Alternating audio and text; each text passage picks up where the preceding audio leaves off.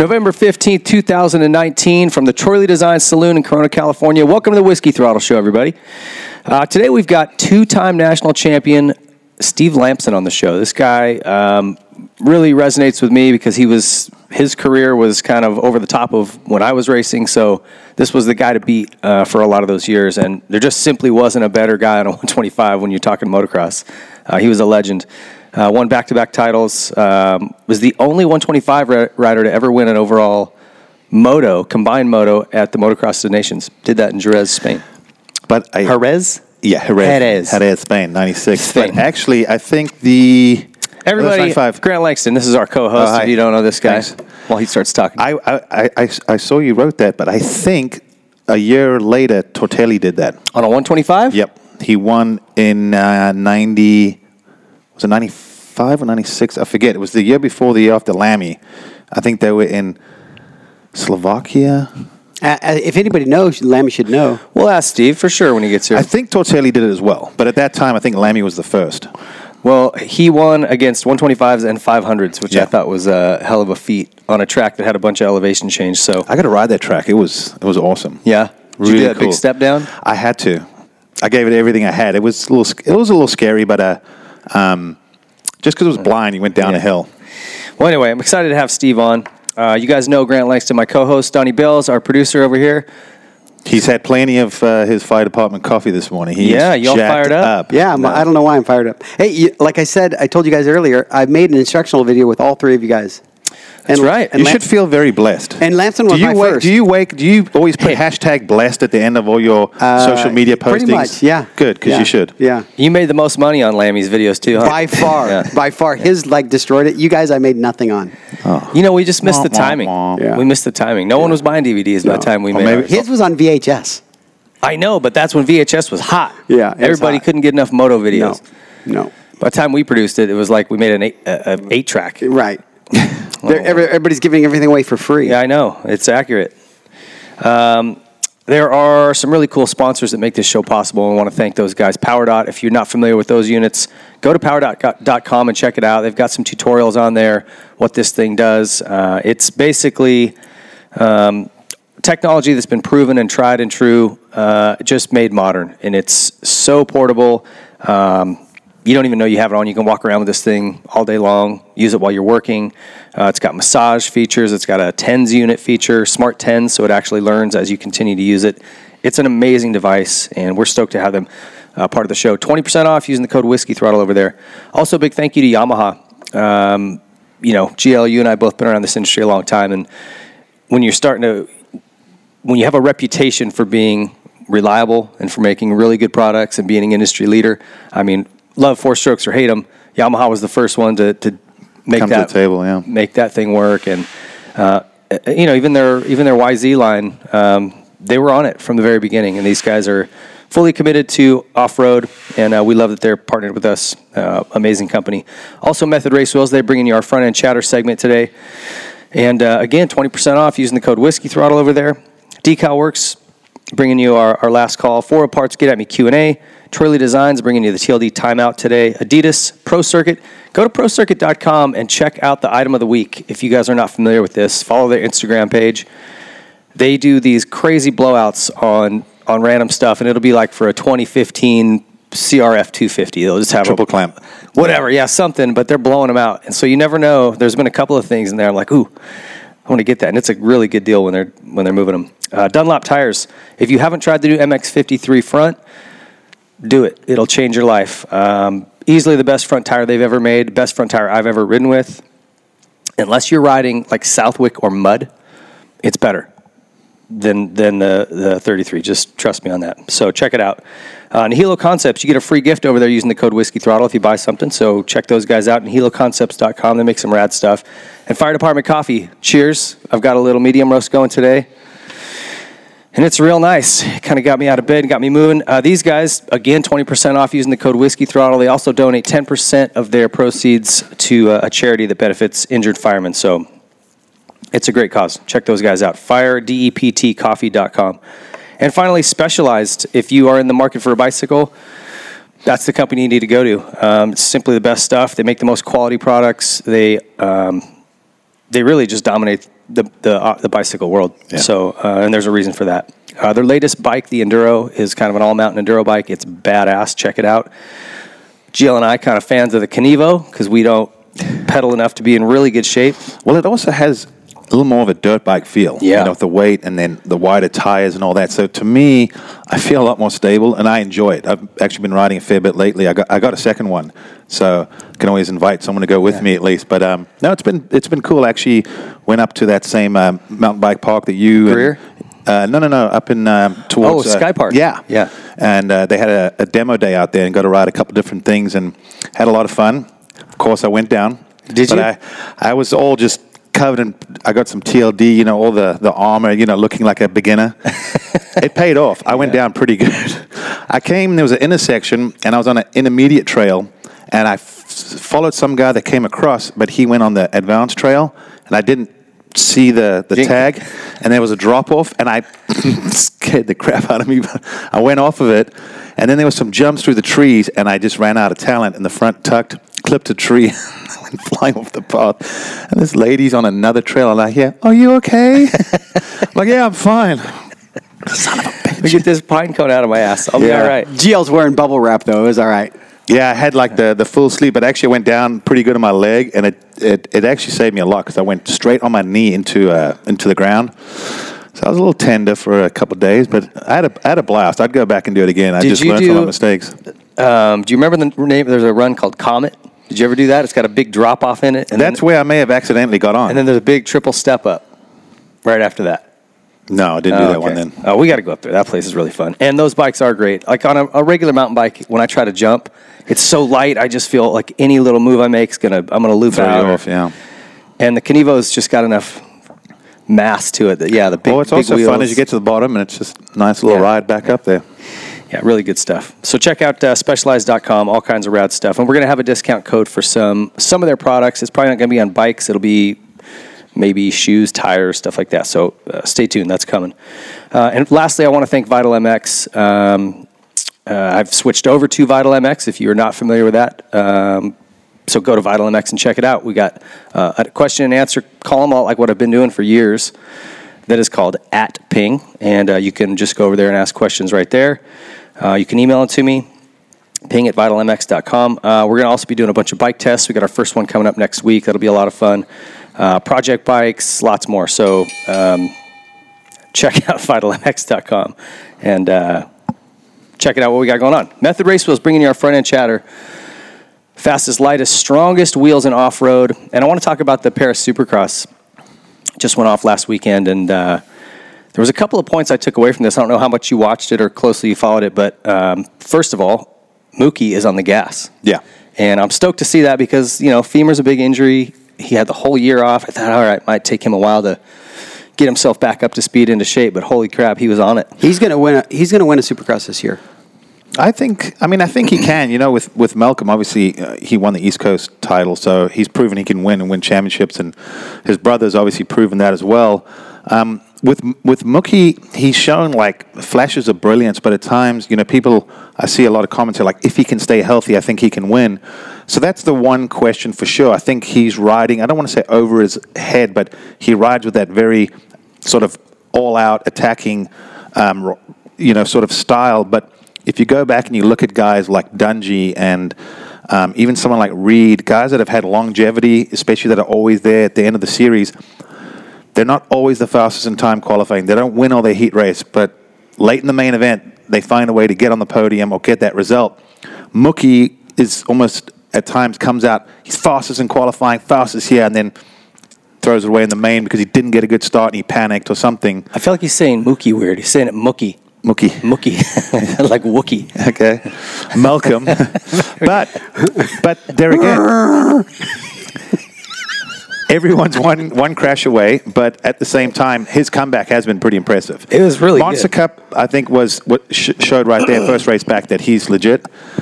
Bercy, I guess, didn't surprise me. I think for me, I'd probably say the biggest surprise might have been Jeremy Martin. Didn't know how he'd do. Also on a 450. Put all that together, I thought he rode really well. He had a great week. I got to imagine that felt good. He probably left Bercy like fired up to go racing again. So I think he took the most out of it. But good racing. Obviously, Barsha was competitive. Joey Savacci was strong. Justin Hill. In fact, that whole Motor Concepts team, I mean, I think a few years ago, people may have laughed at that team, but they're a legit team now with a good lineup, good riders, good equipment. I'd be curious to see what those guys can do. Yeah, I'll tell you this. I was also really excited for J-Mart. 5 out of 6 hole shots, which was something I don't think that surprised even him. And he's looking around like, oh, what am I doing out here? He's been off over a year with a broken back that had to have pretty surgery much been twice. 2 years. I mean, it's been a long time. It was it's over a year and a half because it was during the outdoors. What was that, about June of, was it 18? 18, yeah. That's a long time. It's a really long time to be off. And in fact, admittedly, I kind of thought, I think he's done. I don't think there's any way you come back from that. And man, I hope I'm wrong. I hope he continues to prove me wrong. That was awesome. He sure looked amazing. And I'll tell you this. I never thought in a million years I'd say this. Tony Alessi's a great team manager. I could see that.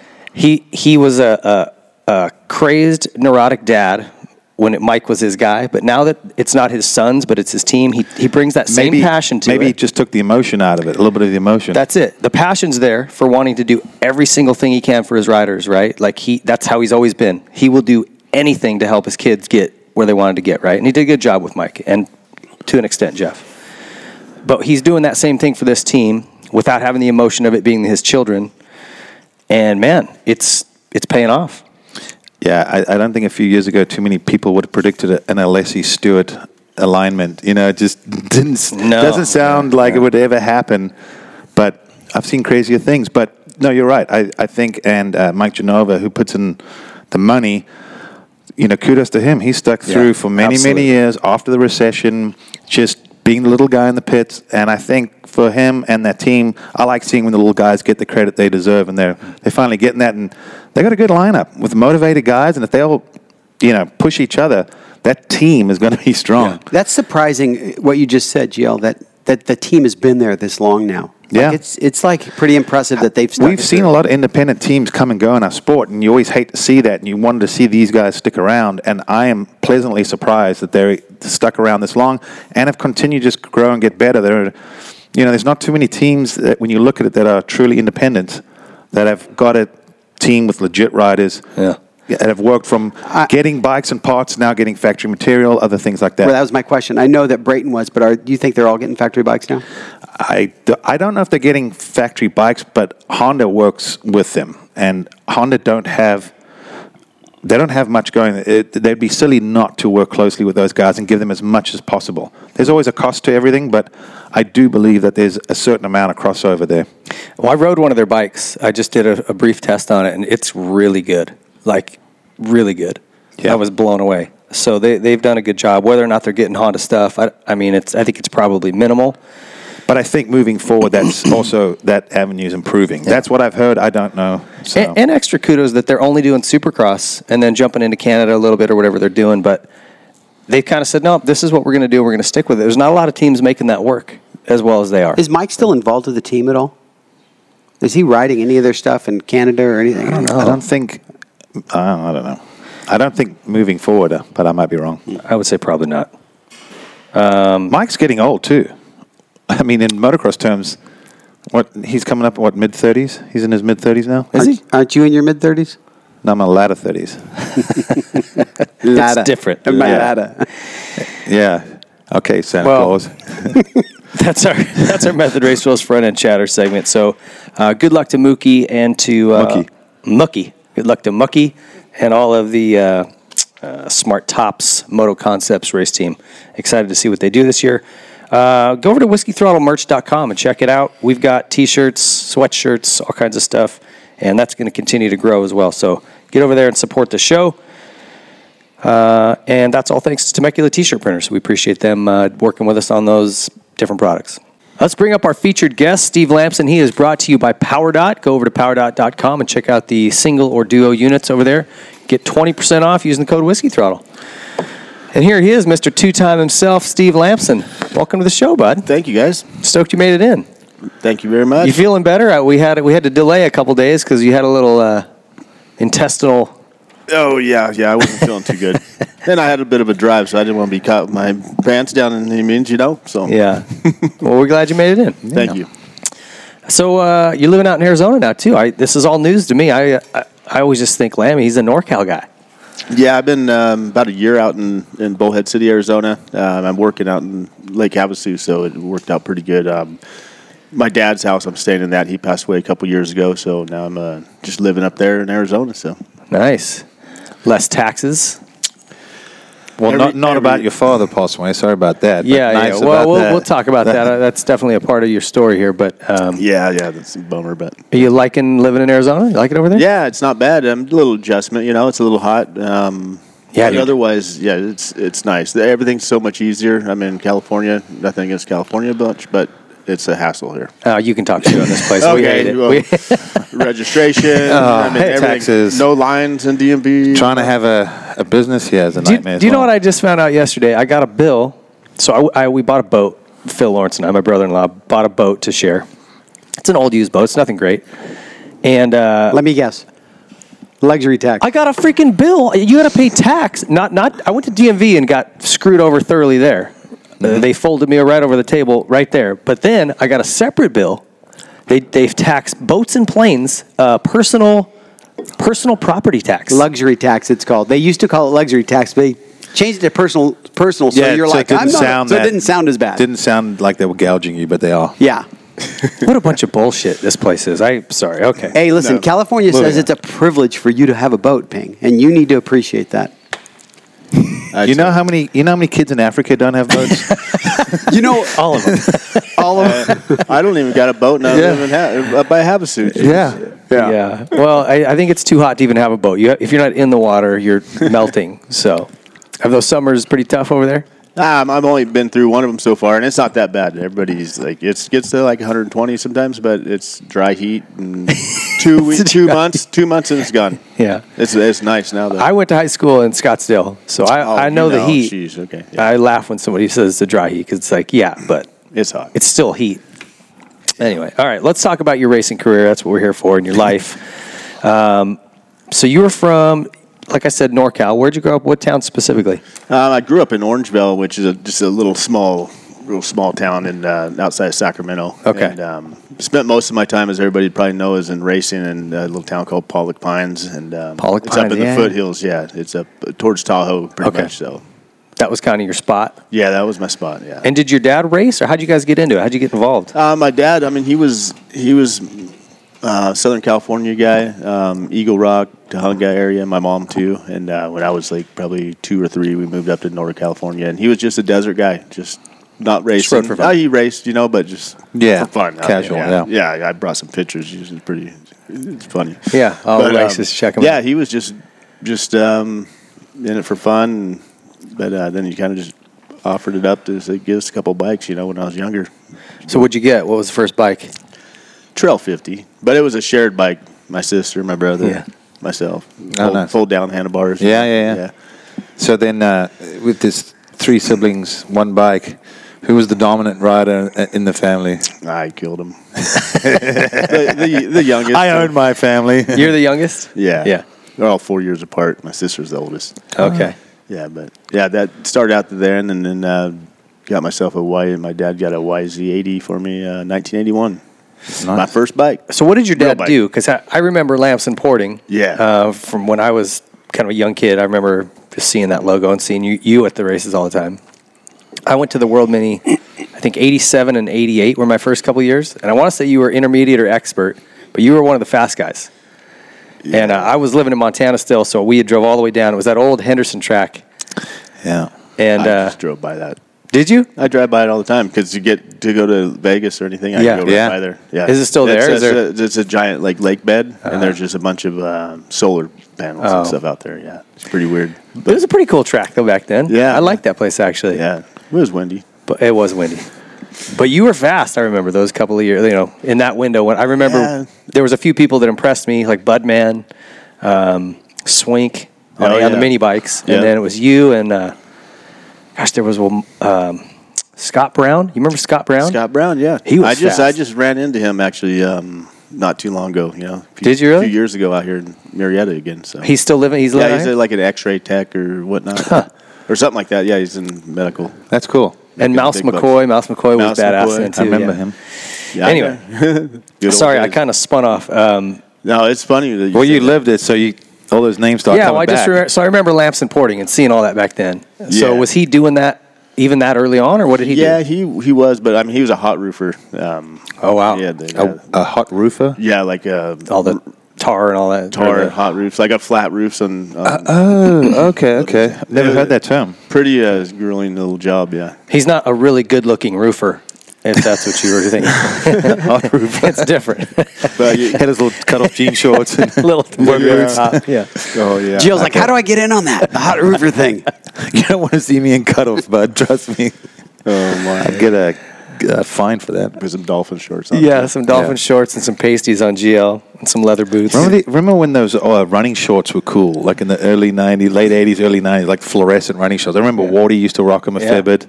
kind of like dolphin shorts. Yeah, that's what I was thinking. Okay. Flapping and Dolphin shorts. So he was a roofer. How did he make that jump into porting? Because he was quite good, if I remember. And there was people running his stuff that were good. he was including you. actually really good.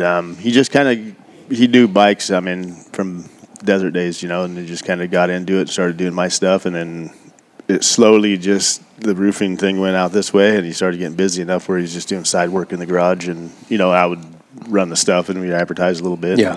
Just always was a small operation, but then he started doing that. That's all he Hey, did. before I knew you, he built one of my bikes, and it was like stupid fast.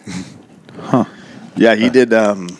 He did some work. Did amazing. I mean, nothing crazy. These guys are hogging stuff out. I mean, he was just real meticulous and time. He just Well, a lot of Clean and match everything up. a lot of it's people just- tell you with porting, just if you go aggressive, you create other issues. But if everything's just like you said, you get everything clean, smooth. That's a lot of the work right there. Yeah, just not- you'd take an average customer to, 8 hours a cylinder, and he, no matter who you were, he'd do the same. Yeah. It was pretty cool. Yeah. And then a lot of that on the two strokes was jetting too. Was he Yeah. good with that? Because He was good with jetting. Yeah, he was really just into like making that thing perfect though. All the ports matched. I mean, case matching and all that Yep. kind of stuff. He went in from that to got even really busy where he's doing go-karts. When go-kart track magic up north, like CR80 motors and 125s. Yeah. They would send him boxes of them because they would sell the complete cart. We wouldn't have Lamson porting. It's just their cart, But Yep. it's good for my dad. I mean, just boxes of cylinders come. wow. Yeah, it was cool. Kept him busy. So when did you start? What was your first race? It was 1980. I was like 10 years old, just up in Northern California. I mean, there was Marysville. You guys probably Yeah, I I don't raced know. Marysville. Yeah, East Street and Sand Track and a few tracks up in there. So Okay. So that was- Hangtown? Hangtown. Oh yeah. Because they had a different venue before. Did you ever ride their old place? No, I never did. I went up to Plymouth, I believe it was. Yeah. But that was like after it was closed down. Okay. Like in '91, I went back up there and when I was riding for Mitch actually. Oh, And, nice. went up there and rode just remnants of it. Yeah. So with your dad getting kind of busy, did you guys start hitting the amateur scene pretty hard, or was it more just local racing? More local. I mean, because we didn't have a ton of money, so I didn't do. There wasn't much back then. I guess it was Ponca City, Loretta Lynn's, and then obviously World Mini, Mammoth. Mammoth. Yeah, Mammoth. Winter O's maybe, but that was Yeah, I far. never went to the Yeah, Winter. I never did either. Because we were struggling just to get to what we could. I think it was like if you lived on the East Coast, you went to that, but if you lived on the West, you went to Mammoth. And I don't think there was a whole lot of crossover. Yeah, it's no, too you're damn right. far. Yeah, too far. Yeah, but he was, busy doing the cylinder stuff, but then he would looking after my stuff. Working on my stuff. Then he made me do a lot of it, which is good because these days I don't think some of these guys don't know how to change a dang filter. Actually, you'd be grinding cylinders? No, and stuff? not grinding cylinders, Oh. but just like he would prepping my bikes or doing yeah. whatever, Yeah. just maintenance. Yeah. So. Did you always have the fastest bikes? I mean, you always had good equipment, I can imagine. Pretty much. I mean, I thought they were, it wasn't fast bikes because he had a lot of money. They were just Did the most with Yeah. what you could. did the most of what you could. I mean, I didn't have new shit all the time. I mean, it was like penny pinching. I mean, And you were a Yamaha guy all through that time, weren't you? yeah, most of it. Yeah, I rode like most of my career. I mean, I started out on first couple of years on riding Yamahas. I mean, that's just nothing crazy. Then Cowies for probably 2 or 3 years, never no support, and then Yamaha in like 86. I started getting a little bit. That's what I remember you on is Yamaha. Yeah, at that time. I started riding 80s, and then short amount of time in 86, and then moved up to big bikes after that. 87. Who were you racing with at the time? Like, who were other local guys?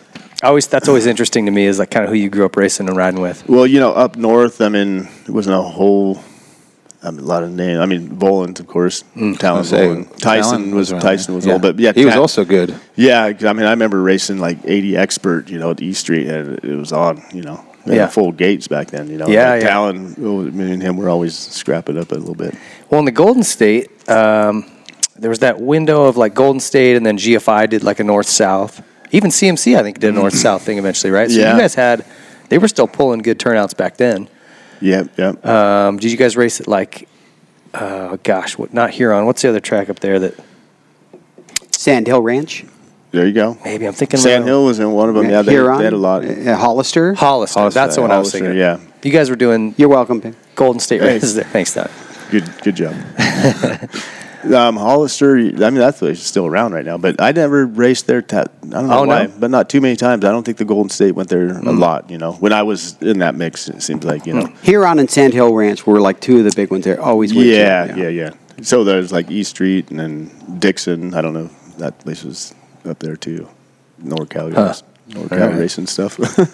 So the only guys that kind of really resonated that you grew up with that went on to do something would be the Volan brothers. Yeah, pretty much. I mean, there was guys in there, but not talking about down south. That was just the Northern California group. Then venture down to here. Then you start a bunch of different names. Yeah. So you started about 86, then going to the amateur nationals. You say? Yeah, probably. I think first year I went to Ponca City was probably 85. I think. Okay. Yeah. Did you do all right? Oh no, I don't think so. I never did. I never won anything really. And now these days, all you hear these little kids run around. Oh, I have 18 championships. Yeah. I'm like 18. Shit, that's pretty good, Yeah. But back there's then, more classes, more series, more events. Exactly. So I think those numbers are going to continue to climb. Yeah, for sure. Well, they're racing 6 classes at one event. Yeah, but I never really shined too much. Never won anything at Ponca or Loretta's? The only thing I ever won was my last year, 1989, before I went to nationals at Loretta's. What class? 125 A mod. Okay. And that's the one to win. Emig was in there too, so we swapped. He was I won the 125 A mod. He got second, and then 250 he won, and I got second in that. And that was, nice. That was the last. So a good way to go out. At least I won. One. So now from that, did the door start opening with offers, contracts, money? Yeah, I mean, a little bit, like once I finished that, I did, we had planned, taking everything and doing the normal, like after Loretta's, which would be the 500 nationals. And I rode a 360 Yamaha then. And that was they set it up so that after Loretta's you could jump in and catch the whole 500 series? Because I know the 500, 250 series were split. Yeah, it was. That would have been. That was weird. Doesn't make any sense. Hey man, congrats, you out of amateurs. Let's go to 500s over there. Like, oh, and by the way, you're gonna ride a 360. Yeah, was it air cooled? No. Oh, that one was water cooled. Well, yeah, because they had the 490, and then actually in '89, so I rode it was a 250, just the Olin's kid in it, and then factory guys did it too. Dubach was on that team, I think. Dubach, Diamond, and somebody else. Wasn't Damon? He rode that air hammer though, that old air cooled one. That was a WR. Oh, that was that teal and white WR in like '89. Yeah, Brad. I remember him at Glen Helen on that thing. Yeah. Maybe it was a G. Ping. He told me ping all the way around the track. Yeah, he told me it would lose like 50% of the horsepower by the time the thing got hot. Yeah, I rode one of those things in '86 at Mammoth, and I was like, no. At Mammoth, yeah, can imagine. So you jumped right up into this thing, did the 500 series, and you got, it says 6th place in '89. Yeah, right? That's right. Yeah, that's pretty damn good. I think I was like pretty much first like privateer. Like, back then they did the points different too to advance you out of the 125 class. Okay. So it was weird how they did it. Like I had accumulated almost all my points in that one little series because if I was getting 5th or 6th or 7th on the weekend, I was always getting first Pro-Am points. Oh. Yeah, it's really weird how it works out. Because I had to quit riding. I didn't even ride Supercross, and I almost got pointed out. Oh, how wow. they did it back then, yeah. It was screwed up because I remember Budman got hosed on that. He got pushed out like really quickly. That's how I got back in on it because I went to Duke Finch and I said, hey, you know what? Because I was at the end of my career, like in 2003, and I'm just chasing a little bit of money. And ECC wanted to hire me for 125s. I said, I pointed out a long time ago, you know. And I said, well, let me try to do something about that. I said, hey, you know what? I got screwed on that deal, so I think you should like waive the deal, waive it. Yeah. Okay, yeah. And they just did? Yeah. Yeah, Kinda good. Pretty weird. Yeah. It I like solid rules like that. Yeah. I love that the AMA really sticks with it. Those guys are real thinkers over there on how things should be run. No paperwork, nothing. It's like, let me think about that. I'll get back to you. Okay. All right. We screwed up then. You're eligible. We'll just screw up now. I just went in the computer and I just made it eligible. Yeah, You're all set. I had to, in 1990, I had to quit riding. Yeah. I had to quit in 1990 because I was going to be pointed out. You're going to point out. Riding nationals. And I didn't even ride, 2 Supercrosses, I think, in 1990. So you couldn't point out of the 125 national class, though, right? No, but no, all of just those points counted for Supercross. Yeah. So at 500, my first year, I racked up so many points. I was about done. That's crazy. And then my dad caught it, and he said, we better back out of here because you're not going to ever get a ride, you know. I wouldn't have probably, jumped right in 250. It's like... Right. That's tough. Yeah. How was that 360? That was amazing. Really? I do gotta say, yeah. Do you feel like starts had to be a disadvantage, right? Yeah, but I don't really recall exactly how my starts were, but the thing was beneficial. I mean, Really? if it was built good, because you'd have to. My dad built those bikes, and you had to like balance the crank. You just had it in a good combination with the pipe and a silencer. I think we ran a Mitch's muffler and some other pipe. I don't know, but mine was running better than the factory Yamahas. I guarantee you that. Wow. Well, also, too, I think when you look at it, a lot of times in the 500s, the guys didn't use all the power. So if you had a well-set-up 360, you could ride it hard and... Yeah. Yeah, and be competitive. it didn't mess with the chassis too much. I mean, it was a good bike. Like, it was just as good handling than anything, I thought. That's pretty cool. Yeah, set up right. We should build one of those. I sold because I DGY Yamaha. They're the ones that first started helping me out, and it was funny because they did some magazine tests back in Chicago on it and stuff like that. And whoever rode it at the time, a dirt rider or whatever, they were just like amazed. Really? And they even rode like Yamaha's bikes too, So. Wow. You didn't ever keep one of those? No, we had to sell it. We sold it. Needed the money. You got to go racing. Yeah. Okay, so you were full privateer that year. Is that right? 89? Yeah, full. You came out of Loretta's, went and did the 500 National 6th. So then in 90, did you get some type of support from someone? DGY. They had, Okay. Even though I was riding Suzuki's in 1990, but they were still a dealership of Suzuki. But they Suzuki, were mainly Yamaha, was their big thing. But they still, bikes and gave them money to travel. Just to cool. get the box van around and whatnot. They were actually really cool. They were good guys. You know what? They were good guys. Yeah. They dumped a lot of money into just my little program. Button and Chad Pedersen both rode for them, so I kind of got to know some of those guys over there, and they were awesome. Yeah, Those were really cool. Jim Swan and Jimmy Canner. Those guys are still around. Canner's the guy I knew, yeah. Yeah, he's still. Is he still around? Talked to him. Yeah, talked to him. Just right. My dad passed away. Actually, chatted with him for a bit. It's been a while. Yeah, those guys were committed for a long time. They put some money into the sport. It was neat. Definitely. Okay, so how did that year in 90 go? If I recall correctly, it went okay. But you had to sit out nationals, you're saying? That Yeah, year? well, I remember we rode up till like Troy, Ohio, and just trucked on back home after that. So when you were doing 125 Supercross, because you did 125 Supercross that year? Yeah, I did West Coast, but I don't think I recall I didn't ride all the rounds, just probably maybe 3 for some reason or another. Okay. Maybe a handful of them. Were you accruing points in that series too, or is it just other classes? Yeah, I think I was getting points in Okay. that too. Okay. But I think 89 was the one that was really bad. Because there was nobody with it was weird. I had Pro-Am license. Like if you go through like the old paperwork and stuff, it's like Pro-Am. There's only a handful of guys, and it must be the new guys, And so if I was like as the 6th, I was getting first place points, and that's how it just tallied up really quick. It's weird. Definitely, they weren't thinking on that one. No. So was that Suzuki good in 90? Yeah, it was good. It was just Your dad was doing that too? Yeah, pro circuit. They did Bones did suspension, and then my dad did the motors and ran their pipes, pro circuit pipes. But yeah, it was good.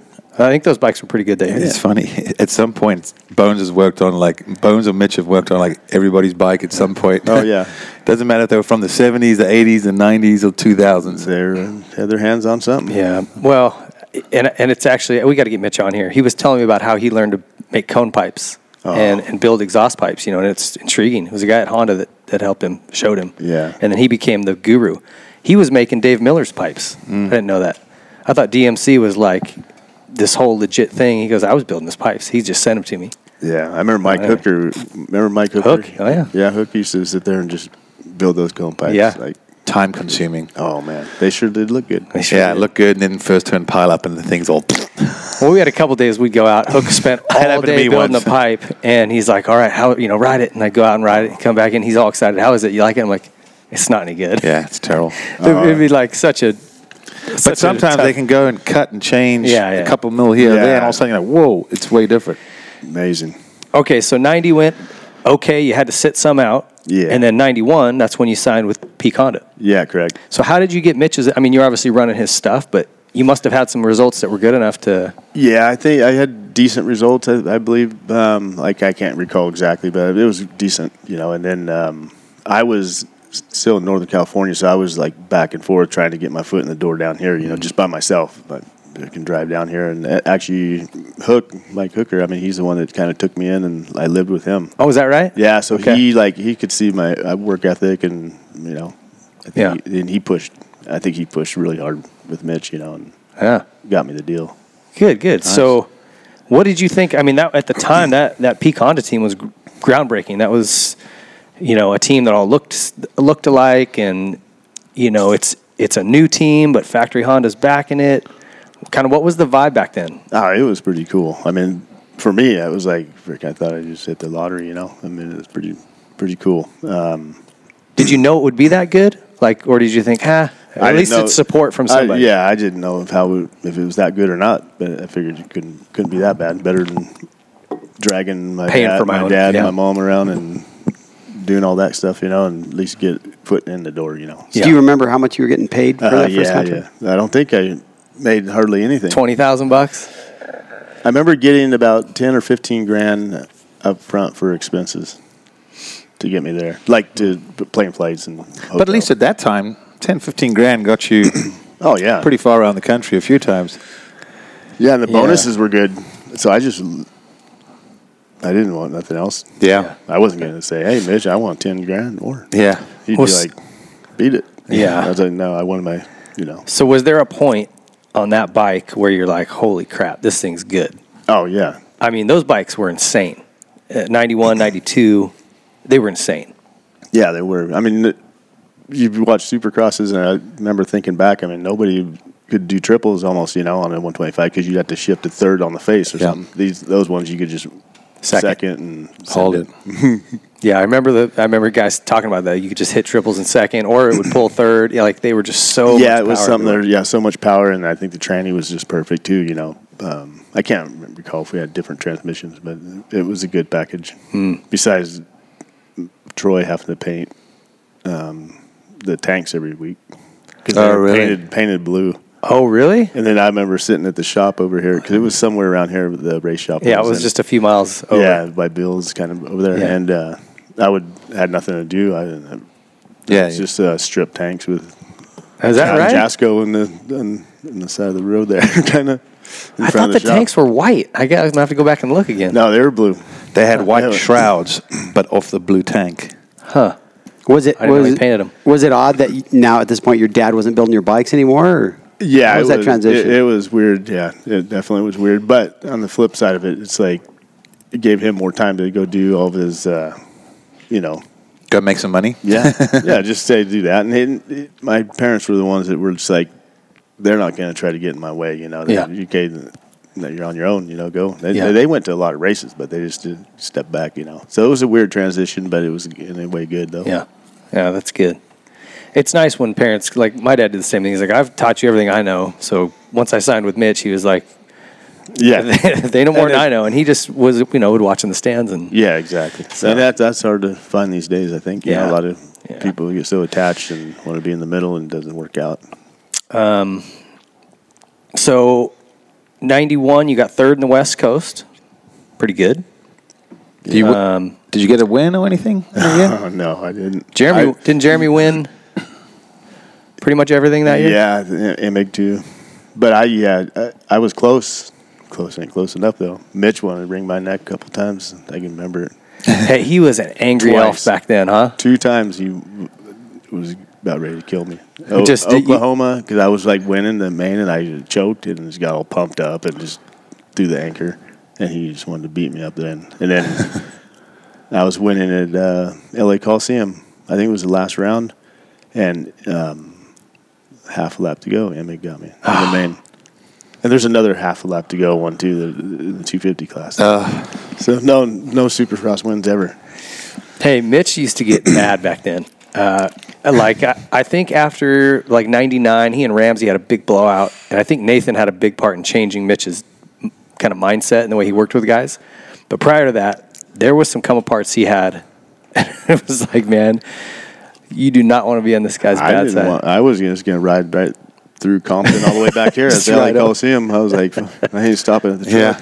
Yeah. Just give me some gas, I'll keep going. Yeah, but I mean, and all in all, I mean, it was good because it straightened me up, a little bit, and then to try to work on my weaknesses. But I was scared. Well, he always has good intentions, but he wasn't good at controlling the volume of his voice back then. He would just come unglued. Like what? Do you remember what he said to you? Do you remember any conversation? I can't really recall, but I know he was.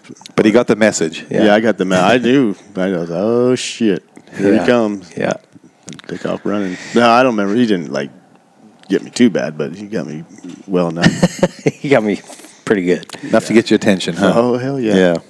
Okay, so you rode for them in 91, and you and Jeremy were on the west, right? And then Buell and Swinkster on the east? Yeah, correct. You got any good stories with Swink that you can tell? Well, Swink, no. I didn't do much crazy stuff, But I would stay back east a lot. So we'd stay at Swinkster's house, and ride back there and stuff. And we didn't get in no trouble, really. Cops come looking for Swink every once in a while, but it would be all right. No, he was a character. Yeah, he was pretty funny. All I remember is we would wake up every morning, and then his training program, I would go run in the middle of the day, because I thought I had to do all that stuff. And he obviously didn't do much of it, so we'd put gloves on, and we'd box in the morning. Is that right? Yeah, and I hated it. He loved it, though. Yeah, he would take a punch shot. He goes, man, I don't like this. No, we full box. Did you guys wear headgear at least? No. Oh. Well, not bare knuckles, but big old gloves, and then we just. Still, it hurts. Yeah. No. You're not ready for it. You'll hurt your neck, your jaw. It was good training, actually. We did that with Casey Johnson, Dostal, Brandis, and myself. We would just do it in Casey Johnson's living room. Well, we thought that would be a good idea, and we bought the big gloves, but no headgear or anything. And a couple times, my jaw, I'd get hit, and it would hurt for weeks and weeks. Yeah. I'm like, I can't do this shit anymore. Well, then you get to the point you get pissed, and then you really start. Yeah, then it turns into a fight. Gloves come off, and you're rolling on the ground, and you're like, I thought we were friends. Yeah. That's funny. I could see him loving that. Yeah, we had a good time though. Yeah. All right. So then you switched again in '92 to Suzuki, though. Yeah. So what prompted the switch there? Just money? Yeah, I don't think to be honest with you, after that 91 season, I didn't have any. I obviously had to go to 250. Oh, you pointed out. Yeah. So I didn't really have too many options, but then Suzuki was the option there. How's that? You got 2 years in Supercross and you're out in 125 Supercross, right? Yeah. You did 90 and 91 and you're out. Yeah, I didn't do too many, really. I mean, imagine some you kids. Are the AMA trying to help the sport or just hurt it? Like some of these rules I look at, I know I've been a little critical of these guys sometimes, but I look and I'm like, what were they doing? What were they doing? I don't even think they should be. Listen, I don't want to get into it. They shouldn't even be pointing out today. Yeah, we should stop this. It's just like they're not helping the sport by pushing people out. Let's stop this because if you're not talented, you're going to go anyway. And if you're talented, let them ride. Who cares? Yeah, look, I mean, let the guys make a living. I'm sure if you had gotten a good 250 ride, you'd have moved up, right? Like at a point, you're not going to just milk it and ride the 125 class forever. After 2 years. I mean, most guys are still freaking finding their feet as professionals. Let's be honest. Most guys in their second year Think about this. are just figuring it out. Well, look at the amount of 4 races. There's only 7 or 8. Within 4 years, he basically pointed out twice. I mean, like, it's like, sorry, you can't ride here. Go find someplace else. You did do good day. Well, you can't ride there anymore. Sucker. Get out. Go get a real job. Yeah. They probably didn't even notice it. So when you signed with Suzuki, it was for 250 Supercross, 125 outdoor. Yeah, correct. Okay. Yeah. And how'd that go that year? Actually, it was okay. I broke my femur. I know, I think Houston in the 250 class. But I mean, prior to that, the bike and everything, I mean, it was a cool team, I was back with Swink on that. Oh, yeah, Yeah, because he had switched. Yeah, I remember that. Guy Cooper and So did you get one of those titanium pipes? Oh, yeah, I think I did have one. Yeah. Mitch has one over at the shop. Cool. Dude, it weighs less than your phone. I mean, they were so light, but they would smash pretty easy. Yeah. Amazing. Yeah, they were light. Yeah. But yeah, I broke my femur. That one did me in. So then you were out the whole summer. You didn't even ride? Yeah, I didn't come back till Hangtown. Yeah. That was my first race back after Houston. So. Oh, so you did race the nationals? Yeah, the end of them. Well, that was my first win ever at a national. Was Hangtown. Hangtown in '92, and on that Suzuki, yeah. Huh. Because I remember I waited. I wasn't going to come back too early. I was already screwed points and everything, so why rush it? And then I just kind of trained a little bit extra longer and then jumped into that race. Houston would have been, what, January, February? So you were already back by May after a femur? Yeah. You're savage. It sounds like I took a lot of time off, but maybe not. I mean, that's pretty cool. Well, unless the schedule was a little bit different. He's like, I took a lot more time off, 2 days, and then I was back. Yeah, that's pretty crazy. And you won Hangtown. Well, you know what? Hangtown wasn't the first round. Well, it was Gainesville. Yeah, so there was more of a gap. I don't know what. But either way, you came back within a few months. Yeah. Either way, which is it would pretty have been impressive from a femur. Even if it was June. Yeah. That's quick. Yeah. And there was I didn't have no complications when I did it. I mean, I did. Clean break? Yeah. I mean, I was in the hospital. I did traction and everything because they didn't, back then, I don't know if they tractioned you right away. They didn't. Because I shattered my femur in 94, I believe. And same thing, they tried traction, but it was pointless because it was just shrapnel everywhere. So I ended up having multiple surgeries. But yeah, back then, femurs, now, the recovery, guys don't even have a cast.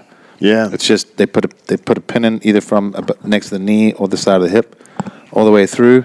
Guys go home on the crutches. Some guys walk out of there. I did. Mine was pretty relatively. The most time I was in the hospital, it was a week, just because it was the bone spiral fractured. So it was like this, and then I had to sit in traction for days, and it Were you sliding down the bed? Yeah.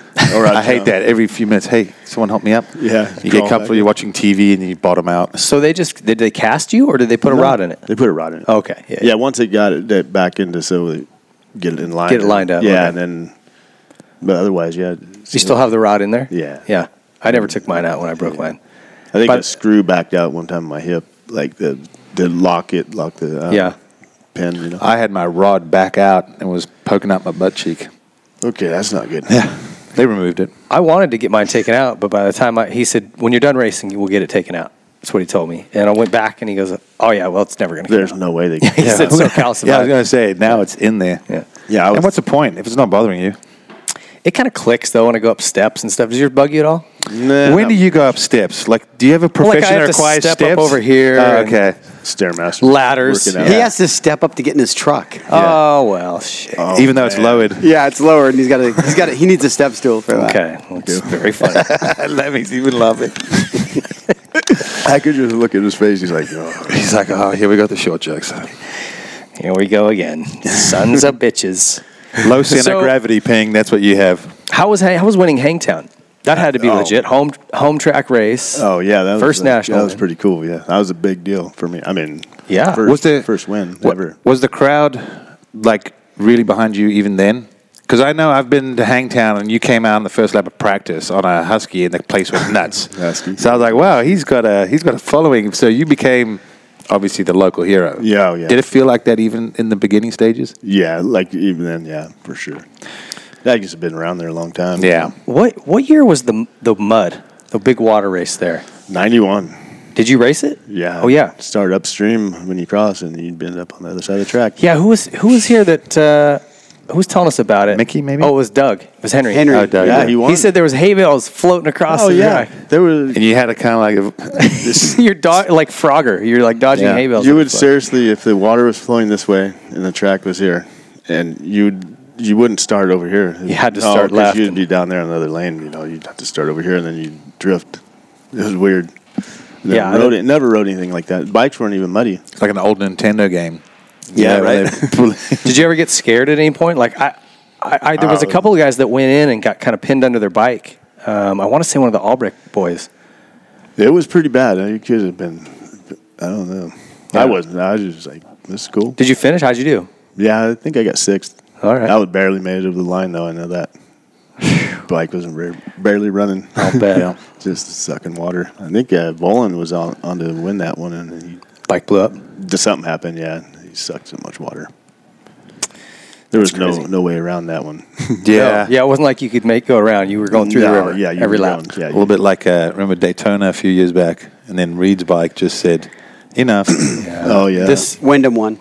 That one Yeah. was, this Hangtown race was, you got to watch It it. was even worse, yeah. It was I think crazy. I've seen a couple pictures, but Yeah, I've never seen like you any say, video footage. it doesn't even look like a mud race because the bikes are like, Yeah, because it's My raining bike so was hard, just- they were clean, huh? yeah, the water crossings. There was just So 93, 92 you're on Suzuki.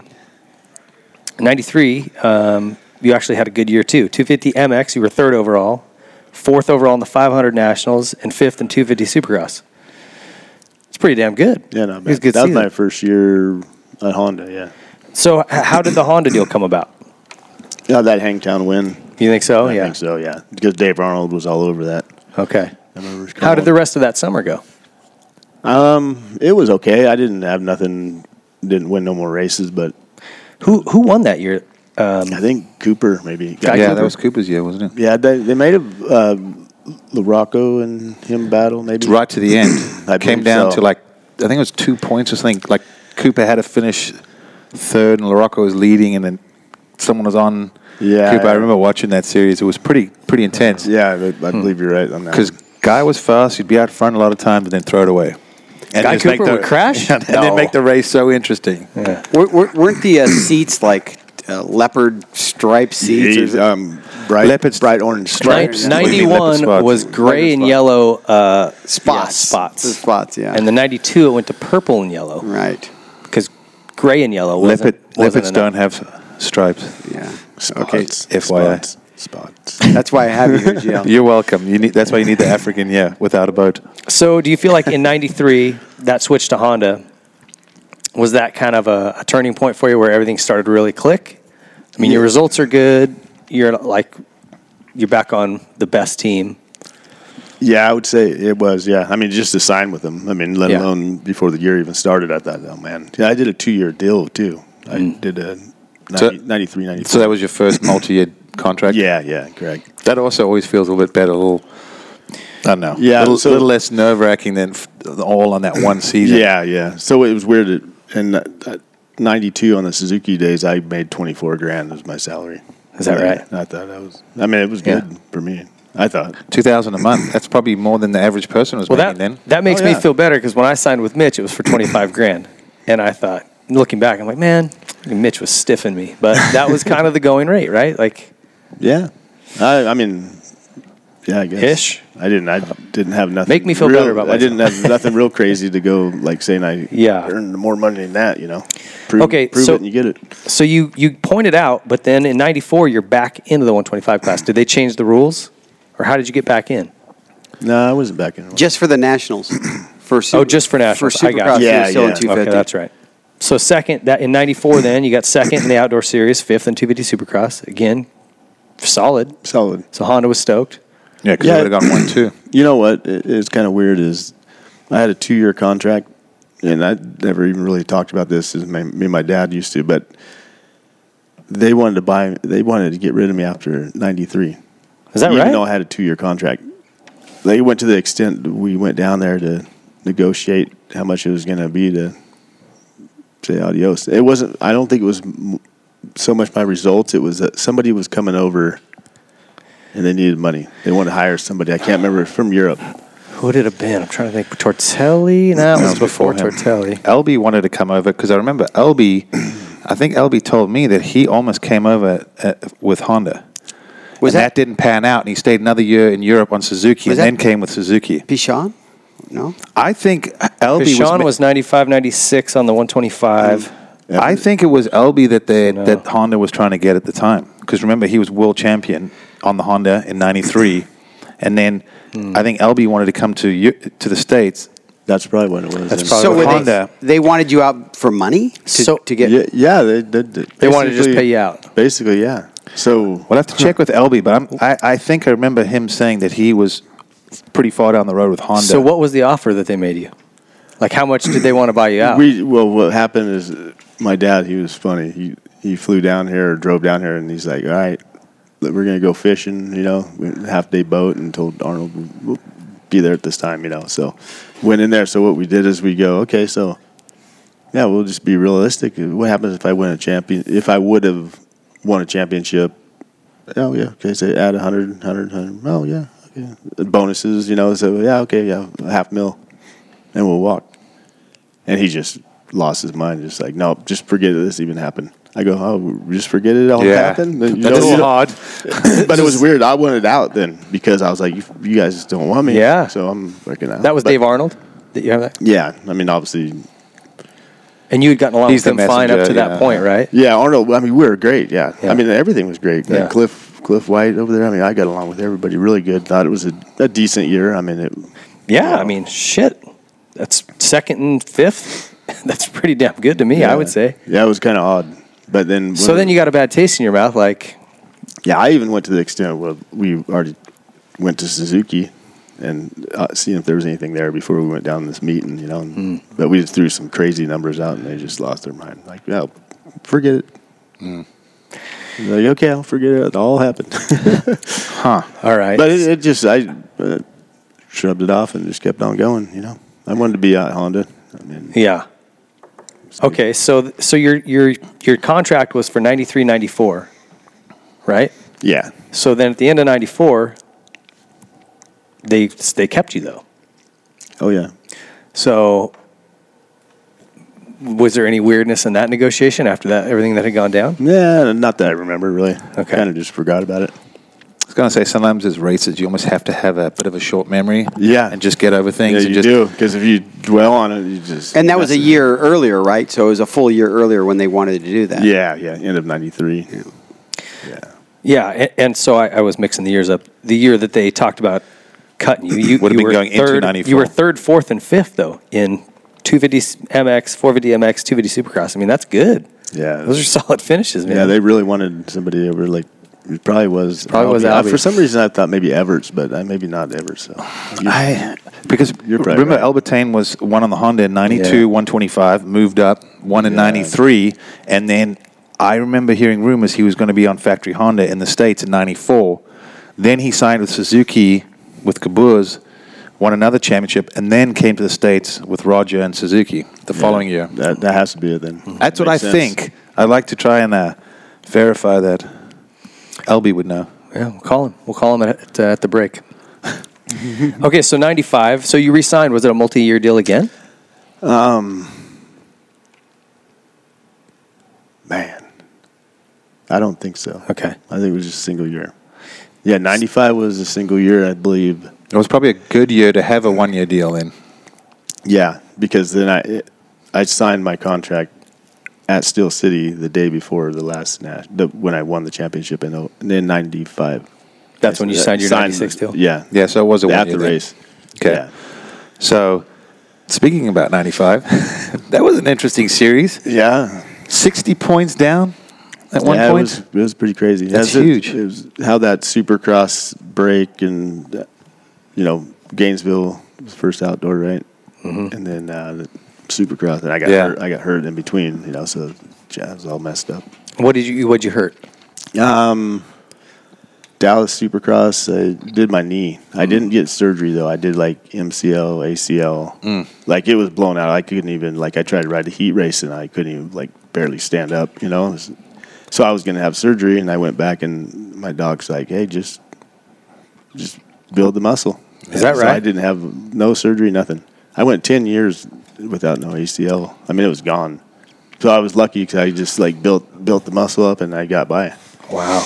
Yeah, I had the same thing. I blew mine out on 80s. Maybe I could mine never do fixed a that. while Every ago. time I would blow an ACL out, I'd go to put my leg out in a turn, and I could just feel it like wobbling around. That's what it felt like. I mean, right after, but then once it built it up. I mean, everybody's different though. Because I see some That's what I've people like noticed. I got lucky because there's no way. I mean, I went the rest of my racing career, With and no then I ACL. went and got some work done on my getting rods out, and I had them do a cadaver ACL, and it didn't take to me, and I still don't have one. Oh, is that right? Your body rejected it. Yeah.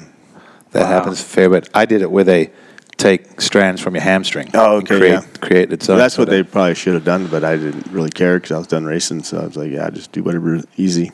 And Well, if the cadaver ligament takes, it's less. Your recovery time's shorter because you're not pulling your own. tissue. and I don't even remember how. Like, I never felt myself re-tear it. I was done racing. I was just riding, a little bit here and there, and I was like, man, my knees all loose. I can pop it all the way out pretty much. And I was like, Jeez. but yeah, it's just how I'm lucky Yeah. to be able to have done that. But it was tough. I mean, I was like struggling my first race back. Yeah. Because I missed, I don't know how many rounds. So you made Gainesville or you didn't? Yeah, I rode Gainesville. I remember I went one DNF pretty much because I broke a front wheel. Okay. I remember, and I finished, but I didn't get points. I was like outside the top 20. Was that in that one little canyon section? I think I remember a video you on the side of the track. I know that doesn't describe the track very well. No, because I came in, I knew it was broke.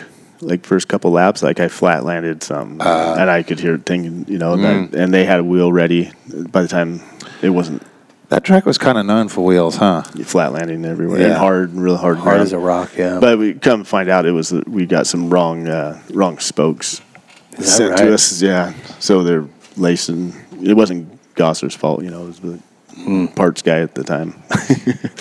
So you did you miss some rounds then after that? Yeah, I can't remember if I was 60 points down. So I know I missed Hangtown. Must have missed Hangtown. So I missed one moto at Gainesville, pretty much with no points. So maybe I that went was 1-0, and then Hangtown I missed, and then I must have been Mount Morris was the first race back, Okay, that makes sense. and I just barely. And so at that point, you're not even thinking championship, probably, no, right? Like, my mentality was like, Let's go try win some races. bonus money. I want to make some dough. Yeah. And I was like kind of confident and nothing to worry about. Yeah. No pressure. And then it just started, man, these guys are just giving me points. I mean, Rhino was just, it seemed like it. I don't know. These guys were throwing shit away every left and Yeah. right, Well, and sometimes this has happened to me where it's like, oh, I don't need to worry about Lammy. He's way down in the points. You know what I mean? So they wouldn't fight you as hard, or You're they'd so let you focused on go. everyone else, yeah. Yeah, no, And you're then right. before you know it, you're 25 points. Yeah. You're back in the mix. Yeah, it started getting to that point, and I'm like, man, this could maybe work out. Yeah.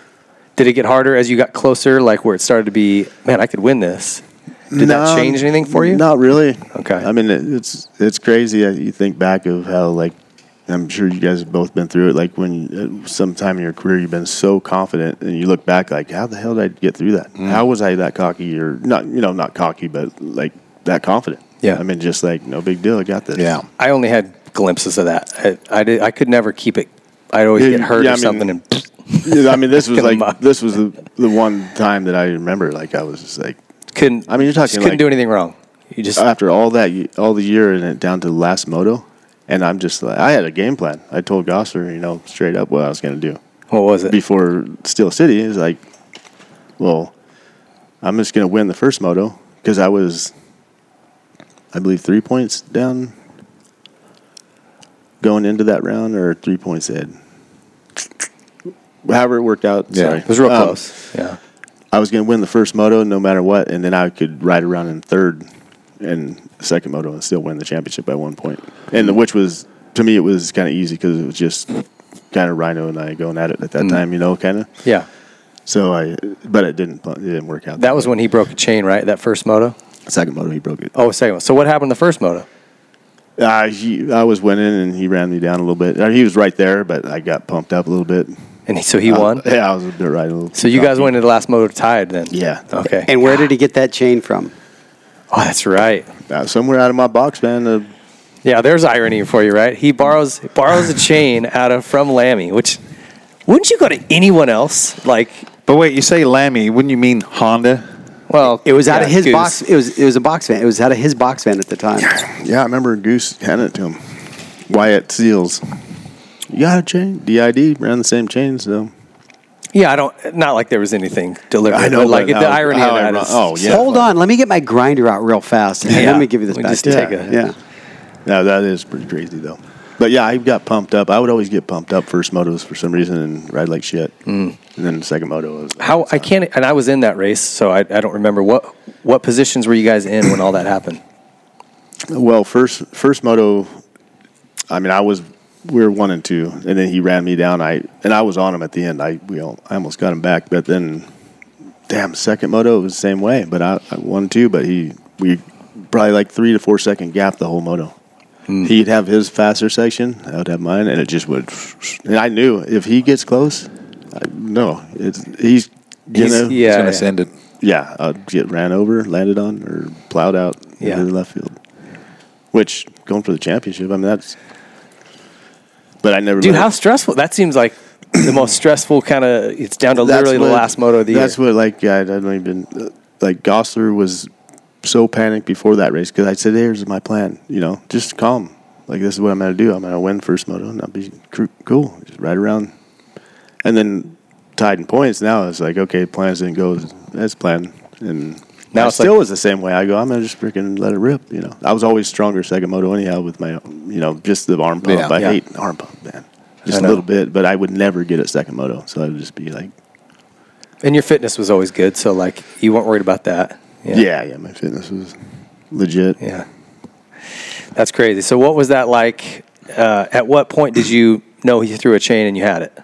Was it like a couple? I didn't. Yeah, just. Was it last lap or 2 laps to go? It was right there at the finish line. Like he coasted. Yeah, because he pushed the button. Yeah, I remember. He coasted and then he broke it just kind of like on there's kind of that off camber, kind of like down flat area. So yeah, it's crazy because people said he was going to beat me if his chain broke, so he lost the championship. But you had beat him.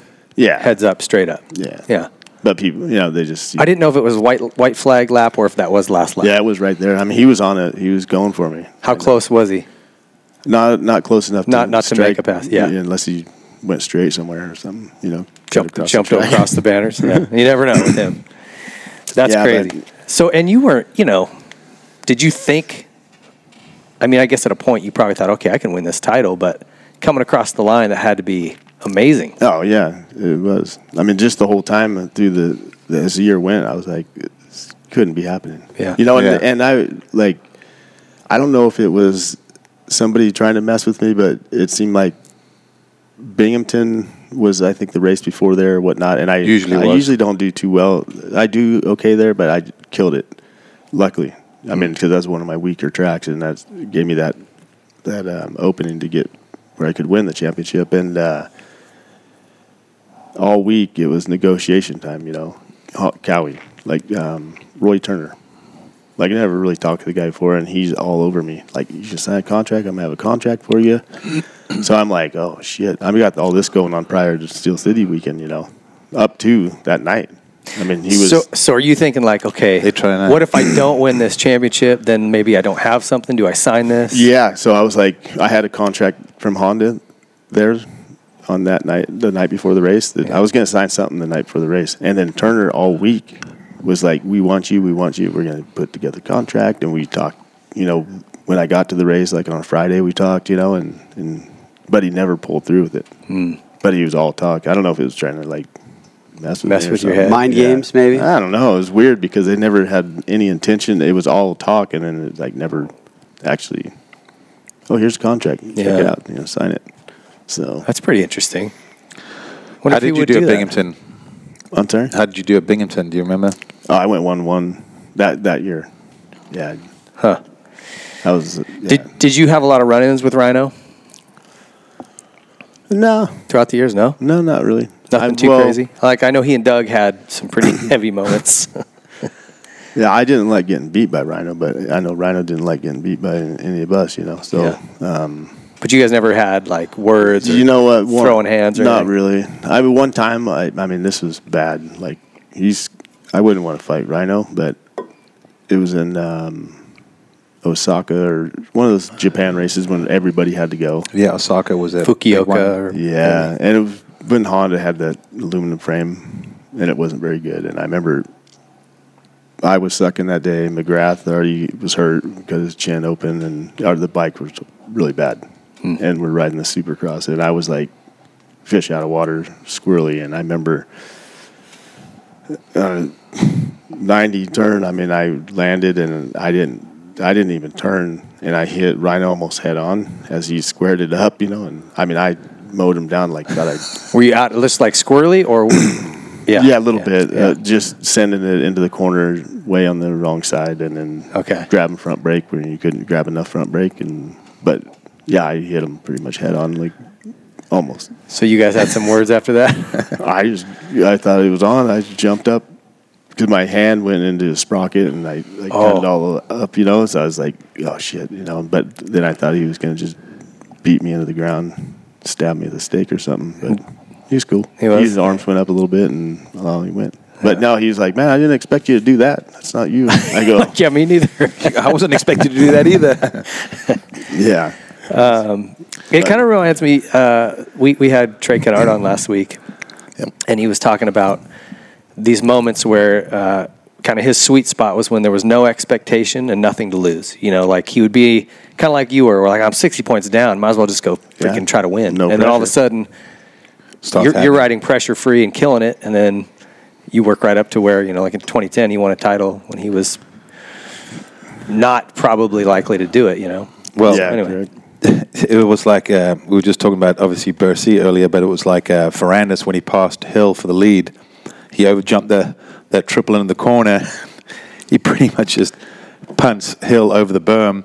But you see them talk afterwards, and Ferrandis apologized. But it was one of those, he came in too hot. You could see he tries to turn, and when he stuffs in the berm, he stands up, and it's like he just shoulders Hill over. And I'm like, Hill was pretty cool, because I know if I've been punted off the track, I'm usually not that cool when I go up to someone. Yeah, especially that soon.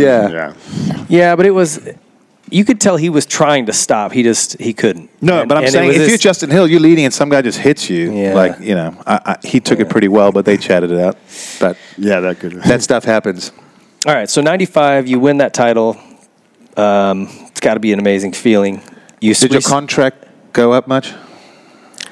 Did you sign with Honda the night before? Yeah, I did the night before. So not knowing what was going to go on, So that's what I want to ask is, was there a clause, like if you won the title the next day, it did this? Or I don't really remember. I don't think so, to be honest with you. They were probably trying to make sure you signed before you were a national champion. Yeah, they were pushing hard. And it's funny because my dad, I mean, he was so funny. He'd take care of all my stuff. I was involved, but he would always make sure I was doing the right thing. And he's like, told him, all right, you throw in a gold wing and you got a deal. And he did. Was it for him or for you? No, for him. Gold wing. Well, that was his commission check. Yeah, so there you go. Yeah, Dad's working it for the extra bonus stuff. Yeah, I told him, I said, there you go. Yeah, tell him that. Dad, how about some extra cash? No. What we want's the gold wing. Yeah. Could you imagine looking sideways? I'm like, what the hell, a gold wing? Yeah. We don't need that. So they had to write it in and initial it, on the contract. I was like, oh, man. I did that when I came to the States. I had Pro Circuit and KTM, and they were both trying to get me. So it was kind of this cool feeling like, they're fighting over me. This is awesome. And the price went up a little bit. And at the very end, Cowie said, that's our final offer. We can't do any more. KTM said, we'll match it. And I had a first right of refusal. So I'm like, I want to stay. And at the very end, I was like, but I need a truck. I can't get around to the test track or anything. I need a truck. They're like, take some of the hundreds of thousands we're paying you, you asshole, and go buy one. Wrote in there, any truck of his choice. No way. No way. You got it too? I got a Chevy Silverado, the all-American truck when I came here. Did they give it to you outright? Yeah. Went to Paradise Chevy in Temecula. Said, I want that one. Jeez. And they went and wrote a check, and I felt so important. That's pretty good. That's nice. That's a nice little bonus. Yeah. I'm surprised you didn't, work something with that contract. Yeah, but if I win this title the Gold tomorrow, Wing had a back seat, so he was That's dialed. true. Never mind. You did have a good Yeah. The cup holders, too. Yeah. No, I don't know. I can't remember. There might have been something in there, but I can't really... Because you could see Honda wanting to get you signed before it's over. Otherwise, your value is... Right? And 2 years earlier, they're like, we want you out. Yeah. Yeah. How weird's that? Yeah, I don't get it. Hey, leave. Oh, wait a second. We need you to sign you now. Comes back to its business, huh? All right, so I guess so. It's almost like a chick. for that 96 season, was it another 1-year deal? Yes, it was. Okay. Because I do remember 97 was completely different, I believe. Yeah, it's bonus structure, everything. Because the bonuses weren't there, not like they are now. I mean, there was like, Right. I could maximum In make your- Like $5,000 or something for a win. It wasn't great. 6. In your guys' sort of era, from the early 90s to the late 90s, the bonuses went from, like you said, like $5,000 to like $35,000, it seemed like. Exactly. It was like 99 is when, It really picked, 98, huh? 99 just, and you know who had played a big part in it, at least in the 125 Tom class? Michael? No, it wasn't even Ricky. It was Casey Johnson and Brock Sellards. And it was FMF Honda that was fighting over him. And they paid a little more, And huh? they bumped the salaries up. They were making over $100,000. And they were the first couple 125 Supercross guys to really push it get into those. 6 figures. Yeah. Yeah, I would 'Cause make- it was like 60,000 throughout the mid, kind of into the late 90s there. Like 95, 96, 97. If you were making that, that was average. Yeah. Obviously, a guy winning titles is worth more, but Yeah, a guy with no championships like Casey, I think he had won 1 or 2 races. Same with Brock, no titles, but won a couple of races, and they were making 100, 110 grand. Well, that was big then. In 97, when Ricky was a rookie, I remember he said he made 30. Mm-hmm. And he still said he thought he was doing pretty good when he got in there. Ricky is funny. Yeah. How about Jeremy when he said his bonus structure, he structured it down to 4th because he didn't, and it was like 10,000 for a win. It was like, it wasn't very much money. With Mitch? No, when he went to Honda. Factory Honda. Factory Honda, yeah. Well, yeah, there was our bonuses. Well, I think Jeremy was similar to mine, but I know outdoor, if you had overall, you made $6,000. No matter how you got it, if you went 3-2 and you got the overall, 250? 125, and his was the same, I believe. So Okay. I was making the bet, and then the best you could do is $8,000. If you went, you got 1,000 per moto, 1,000 bonus, and you're on for first. overall, so. yeah. That's hard-earned money, man. Winning 2 national motos for... And it was like, I thought it was great. And then it switched from 96 to 97. Somewhere in there it switched. My salary went down, but my bonus was like $30,000 for an overall and 7 per moto. So 44, you could really logistically... It might have been from 97 to 98, possibly. I think that's more like it. Okay. Well, 96, you repeated that title. How did those 250 Supercross seasons go? 95 and 96. I don't remember. I think they went okay. I All right. didn't win no races. But No, but you always seem like you were just there or thereabouts, like 4th, 5th, a lot of those. yeah, I had a lot of fair amount of podiums. Podiums, yeah.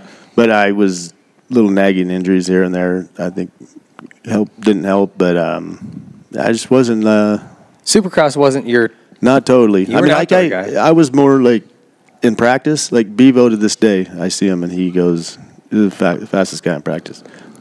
I wasn't trying to be the fastest guy, but I had no pressure, and I just flowed better when I didn't. And a little bit of pressure in me in Supercross, it just didn't flow too good. You know, I could still pen it, but just never really shined. Getting from 3rds, 4ths, 5ths to...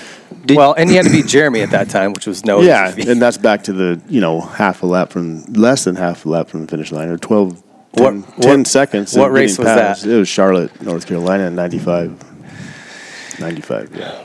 Yeah. Isn't that year... Didn't Wyndham ride that year, or was that 97? Or 96? Anyway, he did one of those. Yeah. I think he won... Did he win? I want to say Wyndham won that Charlotte race one year. I think that was 98. Yeah, it had to have been, because I remember this deal with me. I thought I had it. I think And Wyndham Jeremy was 98. Yeah, he passed me like right there at the finish. I was like pumped over the finish line jump. I'm like, why am I pumped?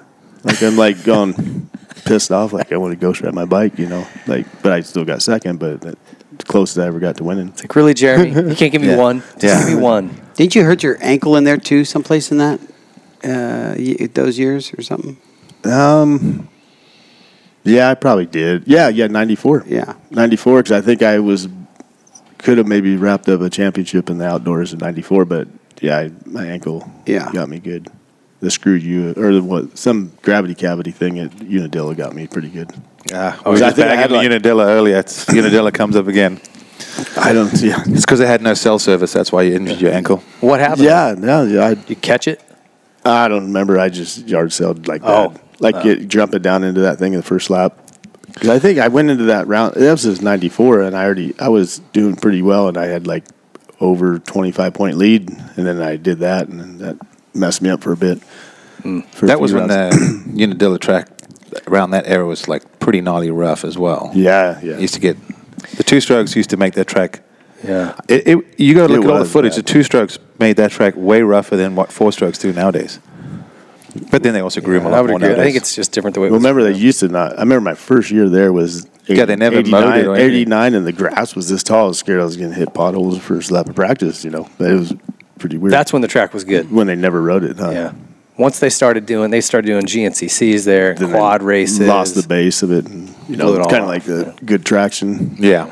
Well, it threw off all the dirt and it got to that Yeah. shale base because it's very Exactly. shaly out there. So 96, you won the outdoor title again. Anything crazy about that season? No, not really. It was good. It's good. It seemed like business as usual, if I remember correctly. Like you were the favorite. You were pretty solid. Yeah, confident. You won Hangtown that year, though. Yeah. Yeah, I think I've won. I think every round but two. I think. Is that right? Wait, 9 out of how many? It's Not. 12. No. Glenn Hell and I went. I got a flat one tire or one moto rear flat, so I think I went 6-1. So I didn't get the overall there, and then all the rest except for the last two rounds, I didn't win. Jeez. Because I wrapped it up at Washougal, and I kind of like. Rolled off hit the the throttle a reset little bit. button. Yeah, I kind of. Rolled on the Coors Lights type of situation. Nah, I just lost a little focus. Maybe.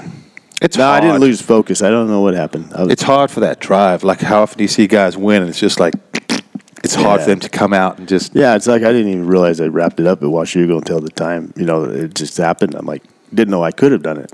It's kind of weird, And then Wyndham, I think, got me the last two rounds. I think it was Steel City and whatever else was before then. Probably Binghamton. Binghamton, my favorite track. Yeah, me So too. how good were those factory Honda 125s? Yeah, pretty amazing. Best And it bike? was- Best bike you've ever ridden? If you had to Yeah. choose a favorite bike? Without a doubt. I mean, just everything. The motor from chassis to you name it. Everything was just. I mean, you bitchin'. could. I would start in first gear. I mean, it had a longer first gear. I mean, the thing was too perfect, And now I think the playing level back then it might have been here. Now everything's kind of like tightened up, stabilized. Yeah. But they did their homework. Like you're, talking about cone pipes and how long it takes to build, and you work on that, and you go try it one time, and it's no good. I mean, Cliff White was the same way. Japan didn't do the motors. Cliff did my motor, and Henry too, at the time when he was racing 125, and he would spend so much time, but you could never beat it. But we'd always test, Yeah. But yeah, it was a good bike. Yeah. It seemed like it. I mean, watching that thing pull, man. Well, it had its golden years, because it was obviously Doug and then yourself. So if you look just as in that 125 outdoor class, I mean, they had a run there. Yeah, that was the one. You were always stretched out on that bike too. I remember just always arms straight and just wide open. And the on yellow that thing. chest protector. Yeah. Yeah, chest protection. Lamson no on the matter what. back. With the big Lamson, six. big Lamson on the back. That's his last name. Yeah. That's why. Is that his last name? Yeah. Is that what it That's why I said? did that. All right, so 96, that was the year you went and did the Motocross of Nations with Fro and Jeremy as well, right? Yeah. Jerez. So Yep. you made history that day, according to Wikipedia. First guy to win an overall in that class, right? 125, 500. Is that right? Didn't you pass Fro on his Yeah. 500 in that moto to win it? I remember watching that. I had Tortelli Yeah. because I went the year before to Slovakia. I remember we did. That's where I said I thought, did Tortelli win there in the 125? I think he did. Yeah, because I was pissed because I came over, just won the championship. Yeah, and we you were went the favorite, straight huh? from there. And then these two guys, I remember Tortelli. I didn't know who the guy was. And I said, "Why is this like guy in excuse my language, Oxbow gear. Yeah, you can say whatever you pajamas? want. This guy in pajamas just beat me." Because it looked like pajamas. I'm like, That what's Oxbow this? gear? Yeah, Yeah. I'm like, some guy in pajamas just kicked my ass. And Everts was riding 125 that year. But I was third each moto in the 120. Like if you, Yeah. we were always together, but I couldn't catch him. Was that the year But when... he didn't beat all the 500s as well, right? No. And that's what you did. He won the 125 class. He didn't win the combined. In 95? Yeah. Oh, yeah, no, he didn't win combined. Yeah, right. I got you. Maybe he won. So you beat everyone is what I'm saying. Yeah, he won the most. Yeah. And Jerez, the 96, I mean, Fro was the last one. Was 95, you said you were there, was 95 the year when Nickel and Rhino collided on the uphill and that cost the U.S.? Mm-hmm. And then the red flag for the malfunction of the gate. Mm-hmm. Also, because Smets hit it. Mm. That screwed us up? US up? Yeah, they said it was the gate's fault. And, because Smets said we'd have had it won, I think. All the pressure was off me, even though I didn't win do the best I could have, but they were the last moto. And I remember them crashing together on the hill or whatnot. And then the gate, they red flagged it. Because Smets, he hit it. And then they're probably like, oh, we're going to red flag this one. God, Maybe it was the gate. I don't know. They were making up. So how does that Motocross of Nations experience stand out for you? Like, where does that rank with you? That ranks with the championship. Yeah. Yeah. That was a bitchin' track, huh? It was cool. The dirt was kind of a bit of an orangey loam, minimal rocks, just overlooking the road race track. Beautiful place. What were your starts like there? I mean, like, how many guys did you have to pass? Do you remember? Yeah, I was mid-pack. Yeah, he had to come through. Yeah. Against 500s. Yeah, but it was weird. You could just work it, hold it wide open. Yeah, and you can manual it. I mean, I kind of remember Rhino. I just rode by Rhino up the hill. Really? 500 just probably a handful. Yeah, and I was just manual, just keeping the back wheel on the ground and. But yeah, that track was pretty neat. Well, they were pissed. I think they had that big jump, like a quad or whatnot down the hill. Quad downhill. Yeah, and you did it on the 125, right? Yeah. So they said after practice they were bitching. I remember Everett was over there, all these guys, and they're like, "This isn't safe," So I don't know how we got away with it, but being on our side is U.S. But the promoter goes, "Okay, I'll take care of it." So they're all excited, and they just mowed the two in the middle down and left the other one. Now it's just a double, guys. Yeah. And now you can flatland. Yeah. Smets was pissed off. I remember he straight up came up to me after our podium thing or whatnot, and he goes, "I didn't know I'm riding Supercross Designations," or something like that. And I'm like, okay. Smets said that? Yes. I could never forget it. Did you say, I didn't build the track? Yeah, I go, that's far from Supercross track, but yeah. If you think that's Supercross, there, Sandmaster. This is just some jumps with good ruts, and that was a neat track. I went to Europe the following year, and I was riding for Harry Everts, and we did a lot of testing and the winter training down in Spain. Mm-hmm. And we went there, and it was right after Donations. And I remember I was like, wow, we're at this track. And it was so amazing. Ferrari had rented the F1 track. I was mind blown. But I remember when we went there, that one thing I had in my mind, my dad's like, "You're going to jump that quad?" And I was like, well, Lamson did it on a 125. Maybe I can. And I was so obsessed. The first time I did, I went from off the track, and I think I actually flattered it. Oh, I bet. Because I was just full panicked. But it was just like I had to do it. But it was big, I remember. On a 125, when you actually flow on the track with some ruts and that, it is pretty gnarly because you're hitting it wide open, and I think you were even pulling at the end to get the extra lift. Yeah, because it just dropped. But it's blind. And you were doing hill clickers off it, though, right? Yeah. Of course he did. The only trick I could do. You did it well, though. Little terra firma action. See, and you wonder why somebody comes up to you upset about you doing the jump. You're passing 500s doing hill clickers. Yeah, that didn't go over too well. I did see a bike in practice with no front end, a Pingree style. Oh, yeah? Yeah. Was it orange? It was. TM. Oh, okay. The front end was laying in separate. Well, in those times, you also, once in a while. If you look, at times it was like Kajiva, and like in Europe, they had a lot of brands at times in the series. True. Yeah, they did. Were the Spanish fans pretty wild? I mean, is it on par with Italians and other places in Europe? Yeah, it seemed like it. I mean, it was pretty good. Yeah. If I recall, it was pretty.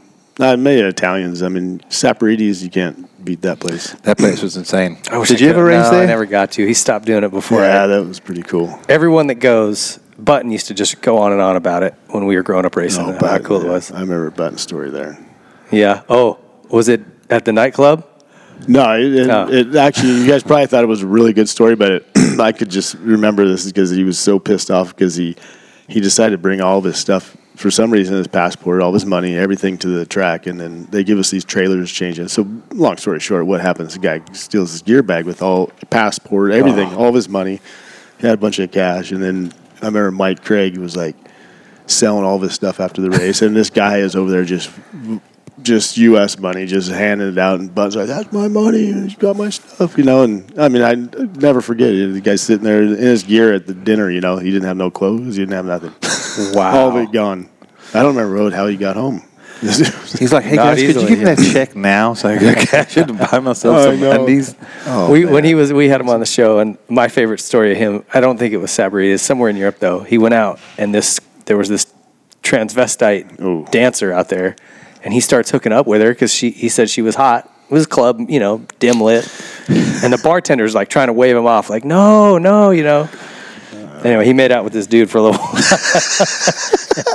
before he figured it out. Oh, just blown out buddies. Yeah. Ouch. It's my favorite Jimmy story. Jimmy, you gotta be laughing right now when he sees this. All right, so 97, still with Honda. You signed another deal, another year? Yeah. Oh yeah, I was by myself.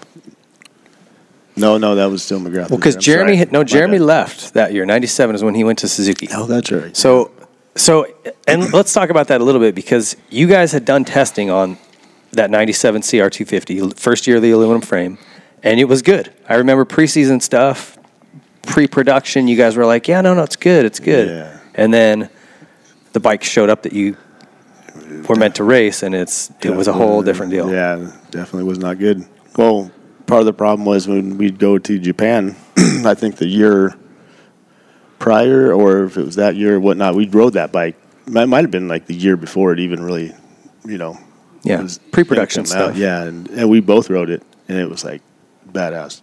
Like, this thing's good, but we couldn't jump it. They're like, flatland? No, because they break the frame.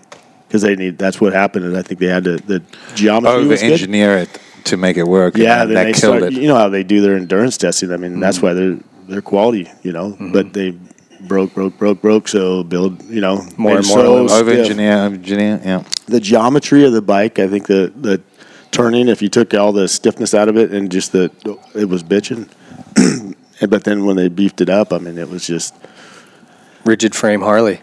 pretty much. It was like you could, if it was straight line, like whoops or like chop in the track. I mean, if you stayed straight, it was good. But if you ever had to like turn and hit stuff, I mean, it was like you're just gonna not good. It's just like a strut. You know, it didn't handle good. I remember riding that thing a little bit, and the vibration. Oh Yeah, they must have had to like really. I mean, we were surprised. Like when we went and did those Japan races, and we were on that bike, and it was so bad.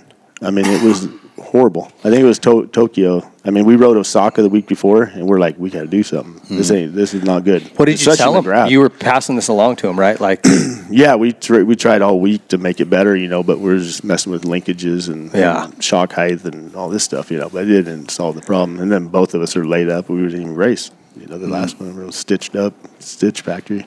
he did his chin. What happened to you? Yeah, that's when When it hit Rhino? Rhino, yeah. I almost Hand? died with Oh, Rhino. your hand. Yeah. Yeah, just sprocket. So I remember, weren't you guys like putting foam in the frame, and like there was all these tricks to try to deaden the vibration, and you know. You know, by the time that I went and raced it, you know, it wasn't too bad. You know, I mean, I did opening rounds. I did pretty decent, like at Coliseum and stuff. That's when McGrath and I had gotten. Yeah, well, and so talk about that. Jeremy left for a couple of different reasons, but that bike was definitely part of it. He did not like it. No, I think he saw the writing on the wall with the bike. He did. But then you guys, was there bad blood when he left between you two? No, there was not one. And I can't imagine that Honda said anything to you like, "Hey, go out there and dick with Jeremy." Like, No, they wouldn't. I do mean, that. no, straight up tell you, like, yeah. I mean, if it did happen, I would be kind of pumped to tell you guys, oh yeah, they were going to pay me $800,000 to take him out or something, or My bank account would look a lot better right now. Yeah, right. But no, they never mentioned one word about anything. You know, it was just, and it was like I was the lone guy there. I mean, I think Sheik was on the team, maybe.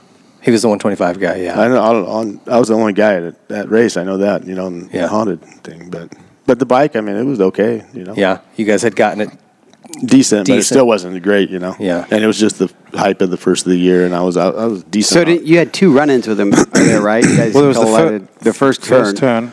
And then like 2 turns later. Yeah. Right. So what happened? I mean, I don't remember. Didn't First you turn stuff just- him or something? Oh yeah, I block did him? did one of the rhino moves on him, like when I got rhino. But it was another desperate little moment and lost my mind. So, well, the whole first of all, I beat him in the heat race. Things were good, and then the main event. I mean, I didn't run into him. I didn't even know I ran into him in the first turn. I had somebody in high side, you know. first turn. So right away, When you watch that was just, to me, that was a bunch of eager guys round one going for the whole shot. yeah, and it went down and had a 90 Yeah. back, and I was always the inside guy, and I clipped here and then Chain got reaction. ran over by Yeah. a million guys, and I get up and I don't know where my bike's at, and Jeremy's trying to drag it up the little camel back there. You know, it was stuck in his back wheel, so I think he would have probably hole shotted, and basically my handlebar's in his wheel, and he just finally gets it out. I'm trying to pick myself up, and I get on my bike. He's took off, you know, and I go like 1 turn later, coming back before the parasail, and he's on the ground, like he just did a flop over. So as I go by, dudes are already, they're not even 1 lap into the race. Yeah. These guys are already checked out. So I go by him, and he gets up like right behind me, you know, and we go up to the parasail, and he was screaming, F or FF, buck. I'm like, Oh, really? uh-oh, something's going to happen here, you know. And I'm still in front of him, you know, because you're just like idling at the top and then come back down. And I remember turning, and he like doubled out of there. It's just like a real tight thing. Little step up and there. all I remember is hearing the bike rev it in the air, and he landed like right by my head. Like, it was like pretty desperate move, you know. So I lost my mind then, and we get on the regular rhythm straight away of the triple, and I'm behind him now. So I'm like, just won him. And then in the air, I mean, I'm wide open, hit the ground, turn, normal double into a bowl turn. Yeah. Out, and I doubled in one of the insiders and landed like almost in the corner. Front brake, and I couldn't stop. Like, Hit him pretty good. and it didn't help that I hit him.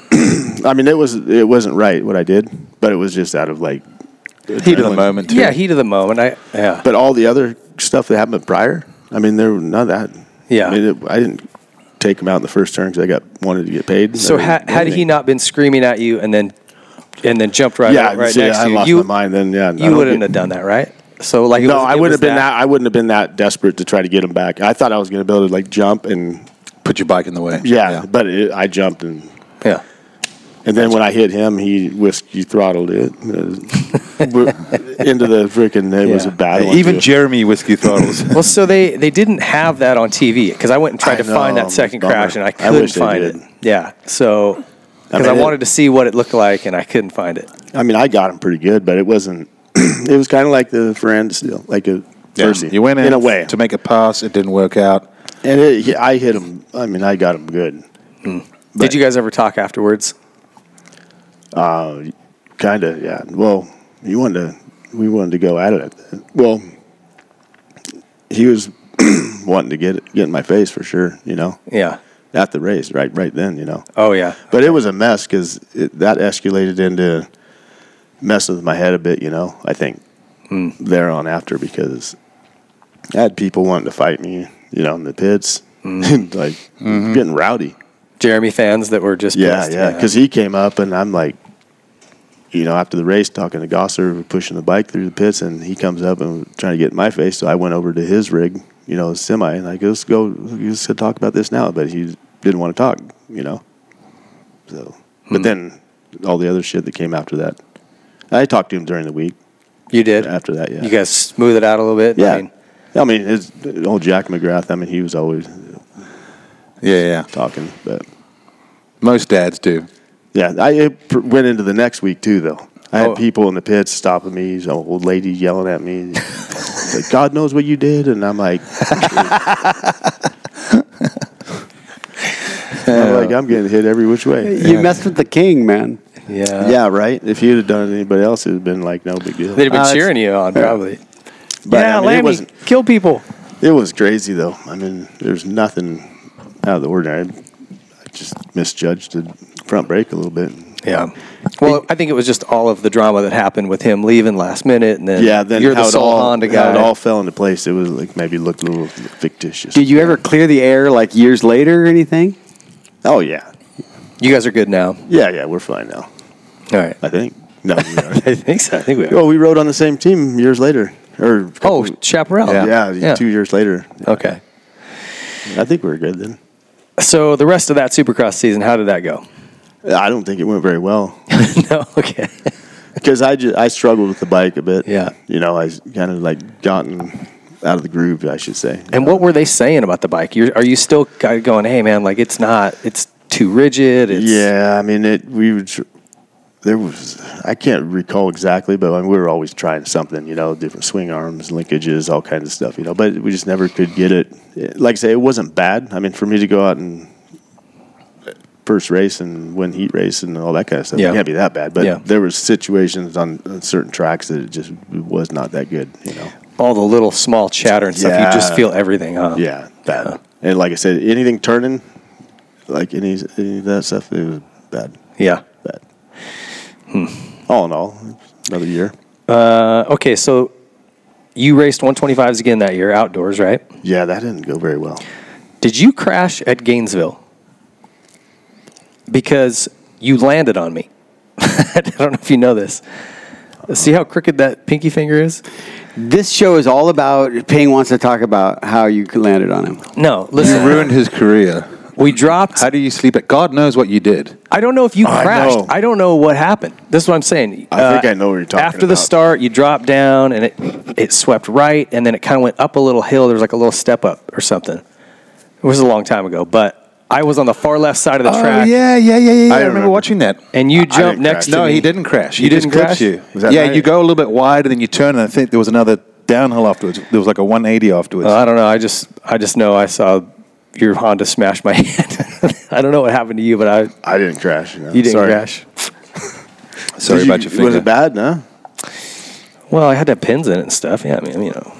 All right. Look, I didn't get a T-bone after that. No, you're all good. It was crowded. First lap. It was the first lap. It was carnage. I just didn't know whatever happened to you. Moral of the story is jump the jumps. That's crazy you said that because now I remember. I knew this show would bring back like memories. Like, oh yeah. Well, yeah, because for me, because I remember this was when I was getting all the VHSs at the end of the season and watching all the races. So bar to bar. And so that year, did Ricky won? Oh man, that's right. Did he win Gainesville? I don't remember that year. I think he won his first race. Okay, I went 1-something. I won the first moto, and he was all over me. I remember. I was like, man, this kid. I think he won the overall, though, He did, yeah. Because I remember second moto, I was either, something happened to me. I said I was sick or something, but I pulled the anchor out for some reason. Yeah, that's right. And then he just kept going, man, that kid. Yeah, he's so funny. Mitch they had one thing in their mind to like just get in my head, I remember. And they did a little shit. Doing what? Every practice, every race. He would always find me on the track. He would, I don't think it was a time back then or not. I don't know, but he would always somehow or another. There he is. He's trying to run me down again, and I'm just doing minding your business, and I'm like, God dang it! Every time, like more than once a session, I mean, he was all over it, I got him at Glen Helen though. Yeah, I think he broke his rib almost because we were going up the long uphill and it was smooth in practice, one of the big ones, and he's coming up next to me like this, Yeah, I mean, we're like elbowing.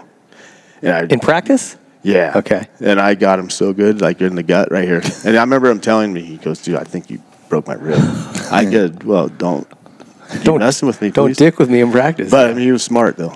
I give him respect. I mean, that's why I think that year, I mean, I had respect for him. I mean, the kid was going fast. He was most people would want to be an ass and F him, but I always, like, give it to him, And he says to this day, like, he goes, man, I never had anybody ever be like that before in racing, I says, well, shit, what else am I going to do? Be a dick asshole to you? No, I'm not going to. That's not me, Yeah. I hated getting beat by him. I said, I wanted to freaking break all your ribs. He was just a chubby little bastard. His jersey would come untucked. He looked like a mess, but he was 70. going so fast. Number 70. Yeah. Yep, So 70. you wound up second that season, then I assume? Yeah, I don't even really. I must have I'm not too sure. I'm not sure. I may have gotten some injuries. I remember, possibly Okay. collarbone. I think maybe it escalated on to more stuff. All right. Well, that was the start of the Carmichael era. Yeah, real Ricky.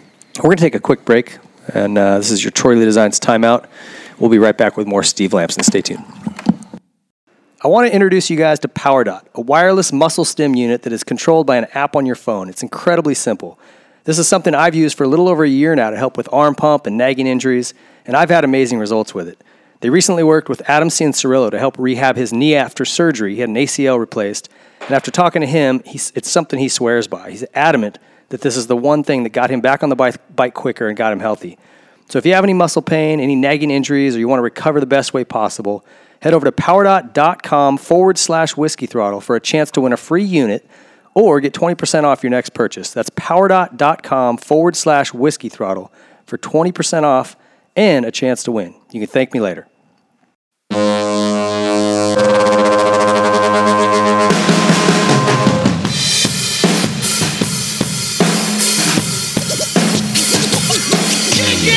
I'm not a fan of when it rains. I'm like a phantom or a ghost those days. Not the man of his mistakes.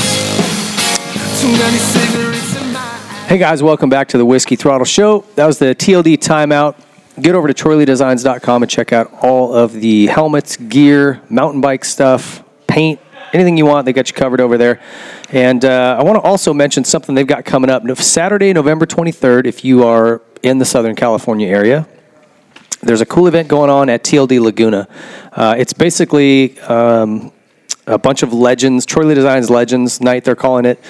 Scott Russell, Jeff Ward, Jeremy McGrath, Jake Zemke, Chris Fillmore, kind of from all types of racing. A couple of car racers that are maybes at this point, but they're all going to be on hand and signing different artwork that Troy's done. And you can buy prints of these different artworks that he has done and some of his other TLD guys. So some really cool graphics that you can get down there, prints of these photos of these works of art. So, and then you can get them signed by all those athletes that I mentioned. So should be a pretty cool deal if you're in the area. That is Saturday, November 23rd. You can get on TroyLeeDesigns.com and check that out. They've got all the details there. And now back to our guy, Steve Lamson. Hey, speaking of TLD, look what they rounded up. Check that action out. It even has Lamson on the back. Yeah, it has because his last name's Lamson. Yeah. You can tell it's Steve Lamson. I didn't know who it was. Because of the name. I didn't know who it was. The old wing. Is this 97? Oh, no. Do you know? That's before. Oh, because before? I had, I think... Look at that bucket, man. It's got a little scuff on the top. Yeah, that might even be like a 95-ish, huh? Yeah, I'm thinking it would have to be... Yeah, it looks like you went in pretty good. 95. Because... 1-800-COLLECT. So, yeah, 95 or 96 then it would have been, because you got 1-800-COLLECT. It was only those couple that's of right. years, Yeah, huh? that's right. Yeah, 96, I had the non-bolt up on the front. Oh, okay. It was a solid... So it had to have been prior. Yeah. That's when...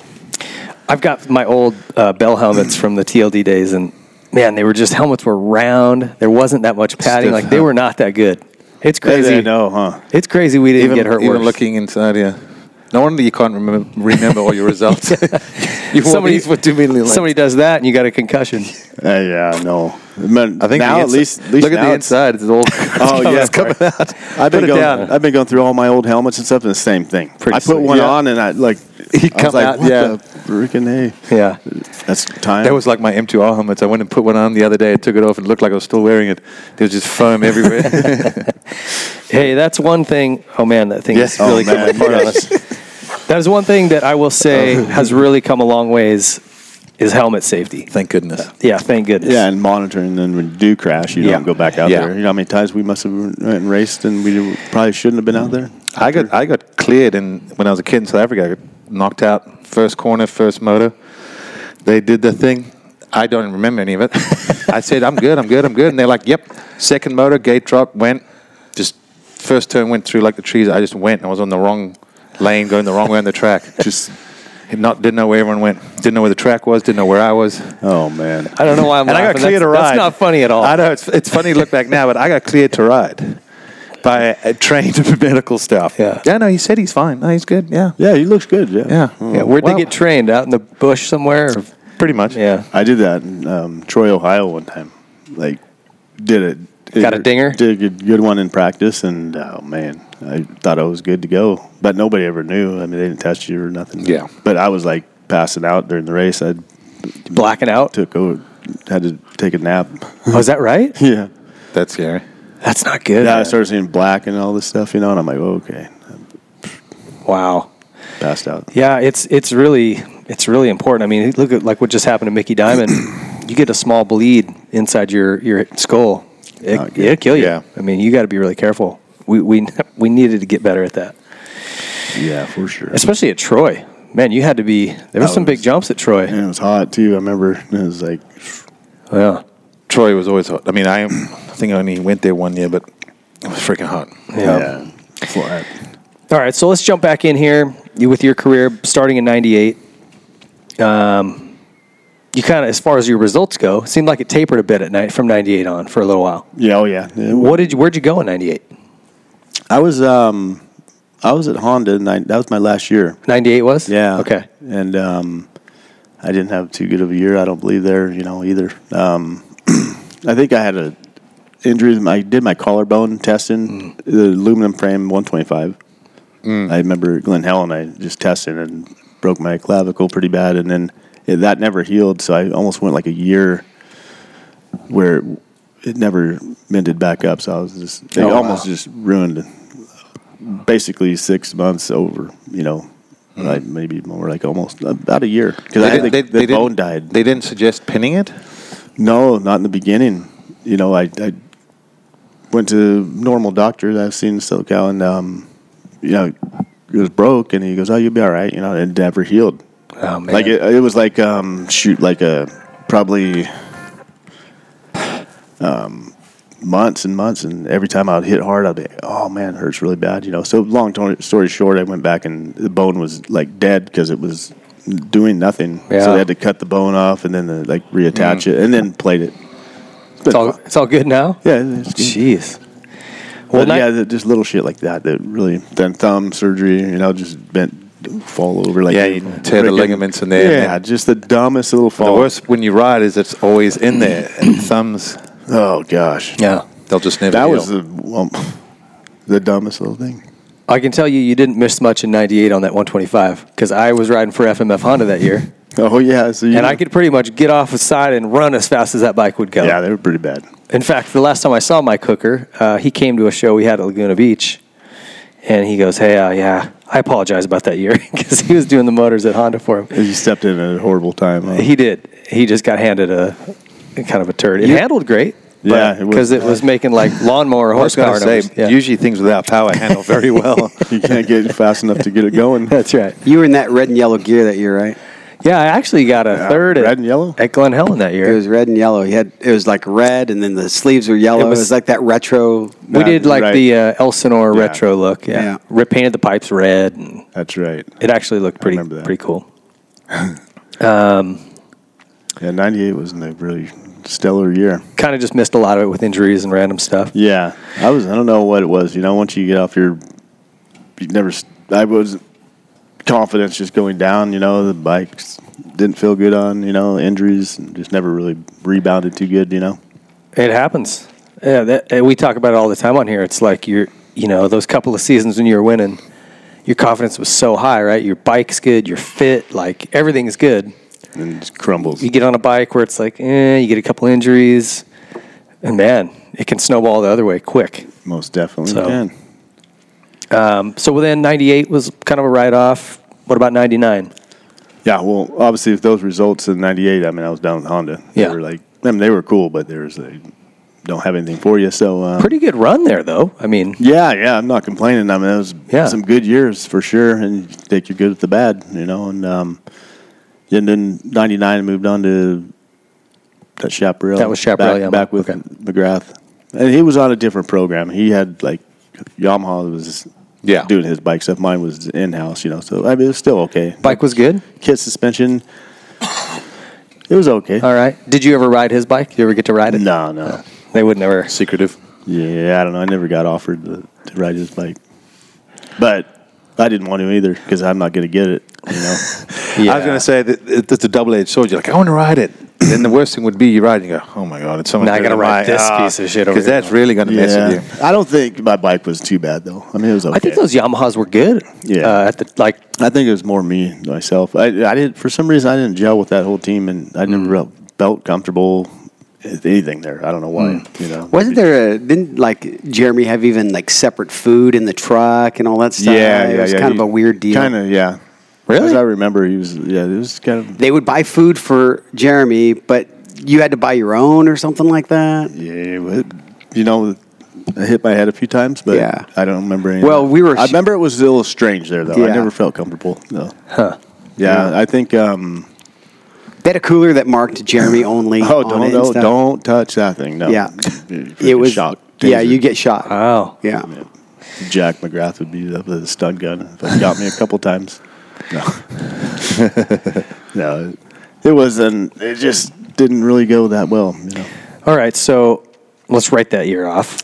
Yeah, 2000, you did a little kind of comeback of sorts on your own, though. Yeah, you know what? I was really at my low in the end of '99. I was seriously considering just being done because I was looking for a ride and there was nothing, and I had shitty results. Everybody's probably like, "Okay, he's done," And in my mind, maybe I'm done, Yeah. So, but I kind of got fired up, and started looking to maybe go to Europe, and I had a deal floating over there, but never in front of me again, contracts here, but they're buying their time probably for somebody else, and then finally I just gave up on that, and then that seems like that would have been a really good fit for you. It was through a Yamaha team over there too, but it just never panned out. So then I was like, now what, And then Honda, they called up or something. I can't remember what exactly it was, but I remember Bruce Ogilvie. He had that XR 650, the new frame. I think back in that day, or some new bike. So he's like, hey, you want to do Elsinore Grand Prix? And I'm like, yeah. And I think at the time maybe Honda gave me a 450 just to ride. Just not saying I'm riding for them, but just keep me kind of occupied. Yeah. They were cool. So I go, yeah, I'll ride that 650. So I did. I busted my ass on the thing. Oh, and this is all at the same time when this is going on. I went from maybe going to Europe. Then I started organizing a Japan deal where I rode Japan Nationals. Okay. Which I go, okay, this could be good on Hondas. Yeah. So all in the same day, I go out there and race this bike for Bruce Ogilvie. I ride it like a two-stroke. It's the tank. So I busted my butt pretty good on it. Broke my talus, my ankle, below your, shattered it on that thing. And no sooner got home from that race, just loaded me up, took me to the house, get a phone call from the main guy in Japan. Said deal's off. No Japan National and no more U.S. riders can race there. In that that was series. when the rule switched. Yeah, so I was thinking, okay, I got a pretty sick deal going here. I can go over there. I can test maybe here, for Honda. Yeah. Make some big money over there. Just fly over there and do those races. But that all went. Chicken he got a few good years in. Lewis did that. Yeah, big money. So that all fell completely through, all at the same time. And even the European deal, everything just went quiet. And I'm just I'm screwed. And then I looked the ankle. I got to fuse it, and I went up to Dr. Ting, and he fixed it. But I thought I was done. That's when I was thought, okay, I'm done racing. The shit went south. So you kind of took the winter to get healthy, and and I didn't know what I was going to do. I was going to quit. Not just quit, but maybe call it quits. So how did this deal come together in 2000 then? You know what? I guess the guy that kind of inspired me more than anybody was Cliff White. I know a lot of people, didn't get along with Cliff, or Cliff's just quiet, but we were all pretty tight, And he told me, he goes, hey, we'll help you out, give you good equipment, put your deal together. And Factory Connection Ziggy said the same because he did it with LaRocco that time, And mine would be a much lower level, but it was solid. Yeah, so I started thinking about it, and then as that Japan deal went away, Moto Roman, I don't know if you guys ever, this one guy, there's a company over there, Moto Roman, and Akira Narita rode for him. Okay. And that's who I was going to go ride Japan Nationals. That all fell through, so then, so basically, they wanted to come over here and race Akira for the outdoors. And then it opened up where I used their truck. They paid for fuel. They paid the expenses. And he rode out of that truck with me. Akira and Narita. So we shared the outdoors in that truck. So I didn't have much cost. The cost, I made money where it was just bringing in, whatever, Worst Connection, Troy. Troy stepped up big time. You were one of the first guys wearing the gear, right? Mm-hmm. Yeah, Troy hooked it. Troy did a Hanson's? lot. Did you have Hanson's? Hanny and Ernie were wearing it too. You had Hanson's. Yeah, but afterwards. And you were running that little flag on your helmet that said Hanson's. Hanson's can. Yeah. Oh, yeah. Hanson Energy. Yeah, that was cool. Yeah, Troy did help me out a lot on that. And then just all Works Connection and just all the little sponsors.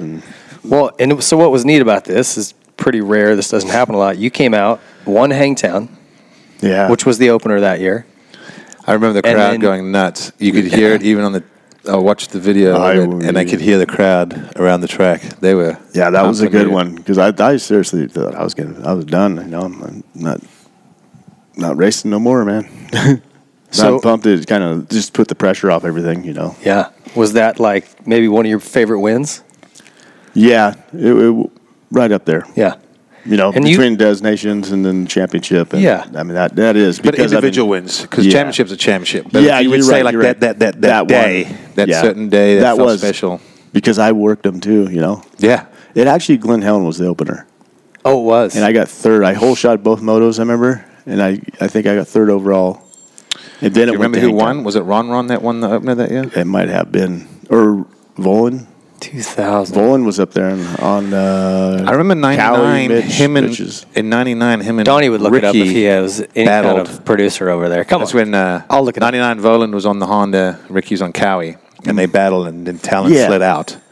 I'm trying to think in 2000. I want to say Ron Carter. It was because he was on fire at Hangtown too. Yeah, but he got tired. I know that because it was hot that day. I think he did win the opening round. Or Pastrana was up there too. He was in the mix that year. Donnie's going to look it up for us. Yeah, Roncato won, Volan second, and Lammy third. Pastrana fourth.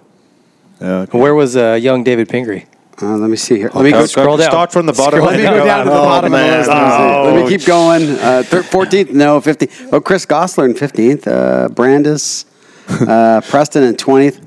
21st. Shut your mouth.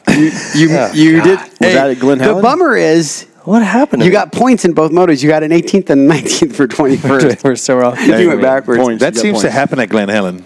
Hey, that year in 2000, we were filming together for your instructional video. So I filmed that there at Hangtown when you won. So that was like perfect for me. That's right. Little known fact, Donnie Bales, with his First Turns Films company, has made instructional riding videos with all of us, all three of us. So. And Albertine. And Albie. Yeah. Hey, you did? Yeah. You're famous. I'm famous. You're famous. I'm locally world famous. Hey, I'm still selling that video like hotcakes. VHS. VHS. Yeah. Everybody wants Buy a video, get a free VHS machine. Yeah, there you go. It's crushing it in Indonesia right now. Hey, the tape costs more than the machine now. Yeah, man. I'm huge in times. Malaysia, Micronesia. Bangladesh is starting to take off as well. Good times. All right. So, after that, what'd you end up finishing that series overall? Oh, shoot. I don't know overall. Because you led like halfway through, right? Yeah, then I... that was also when Travis sort of just really caught fire, right? Like halfway through 2000, roughly? Yeah, because he won. I remember he won the championship that year, right? Yeah, but he came from behind as well. Yeah, I remember probably Millville was my last round for some reason. I can't remember. So you get hurt? My knee. Yeah, so you didn't finish the series then? No, I had to cut her short. Threw the towel in early. Same knee as previously, or was it a different sort of issue? I think it was different. had some meniscus or something. That's what we always joke. At one point, you have a bad knee. Then you do the other one. It's like, was that your bad knee? And you're like, what do you mean? They're both bad. Yeah, I don't have a good knee anymore. There's a bad and a badder.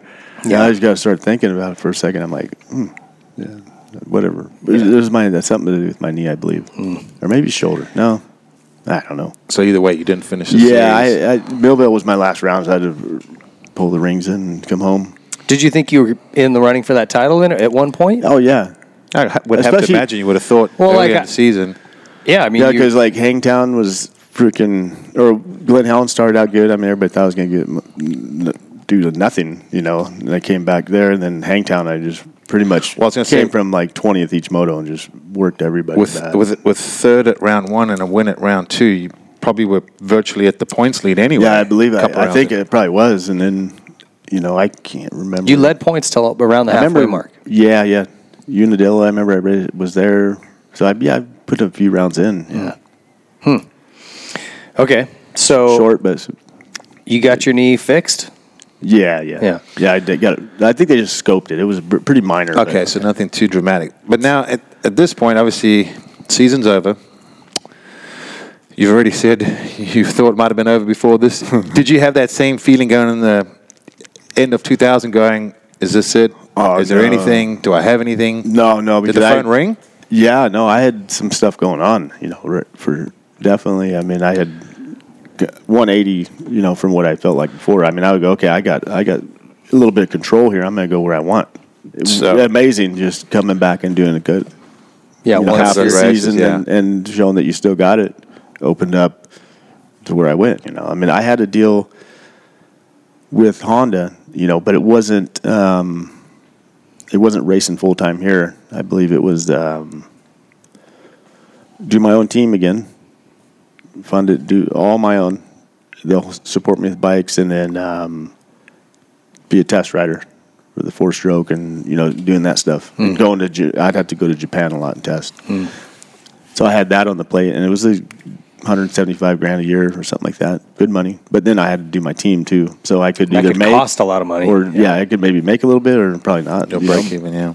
So, and then the little Faraci, Husqvarna, they knocking on my door, and man, it was hard to turn down. You probably didn't see that one coming, huh? Did you?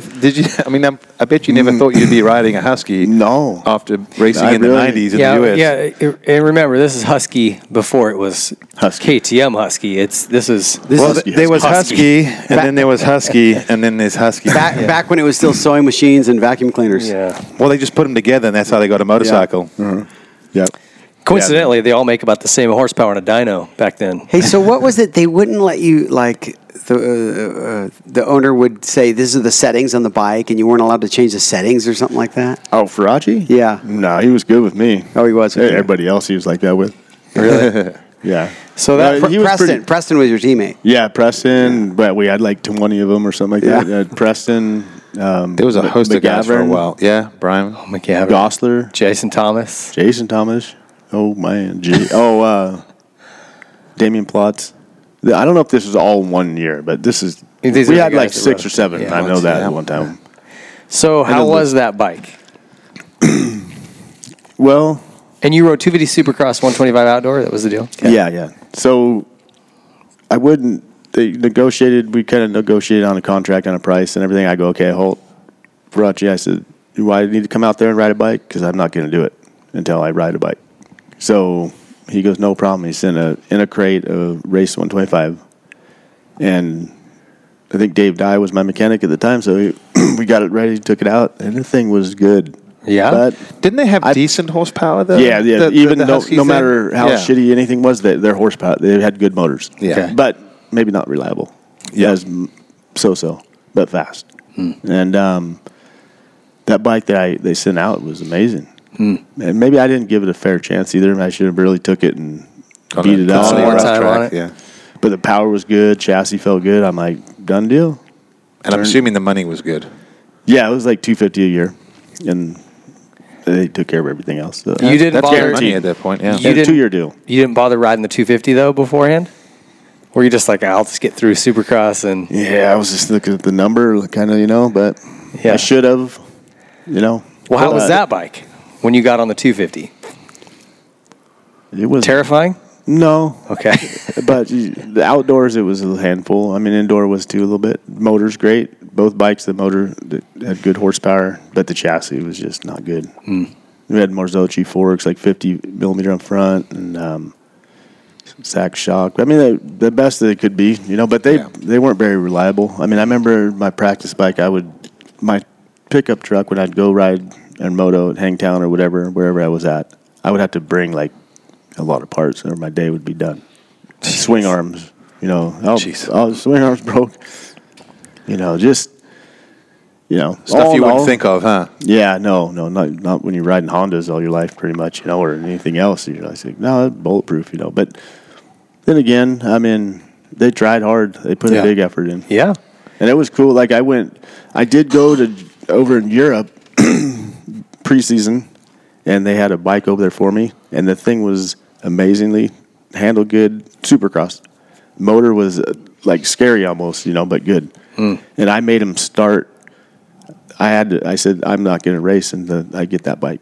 That bike has to come to the U.S., and I'm going to ride the exact bike for A1 because it was way better than what I had ridden even here, testing or just getting ready, Could they do that? Was it legal over here?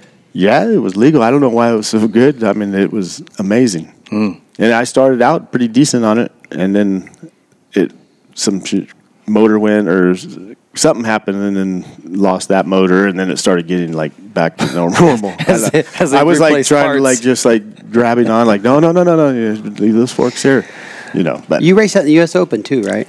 Yeah. You won a heat race there. Sounds good. Did I? He was wearing this helmet, man. Like, he doesn't remember a lot. Has Lamson on the back. Yeah, it does. I don't know if you saw it.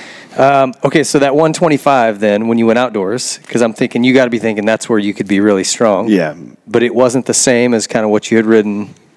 No, I didn't. Like I said, I didn't give it a fair chance. I didn't go, like I said, beat it up and run at a gnarly track, So it just, like I said, the motor was good. I could get starts, but then I just couldn't hang it out. Yeah. I mean, when you're at the comfort level and you're 80% and you're just no problem.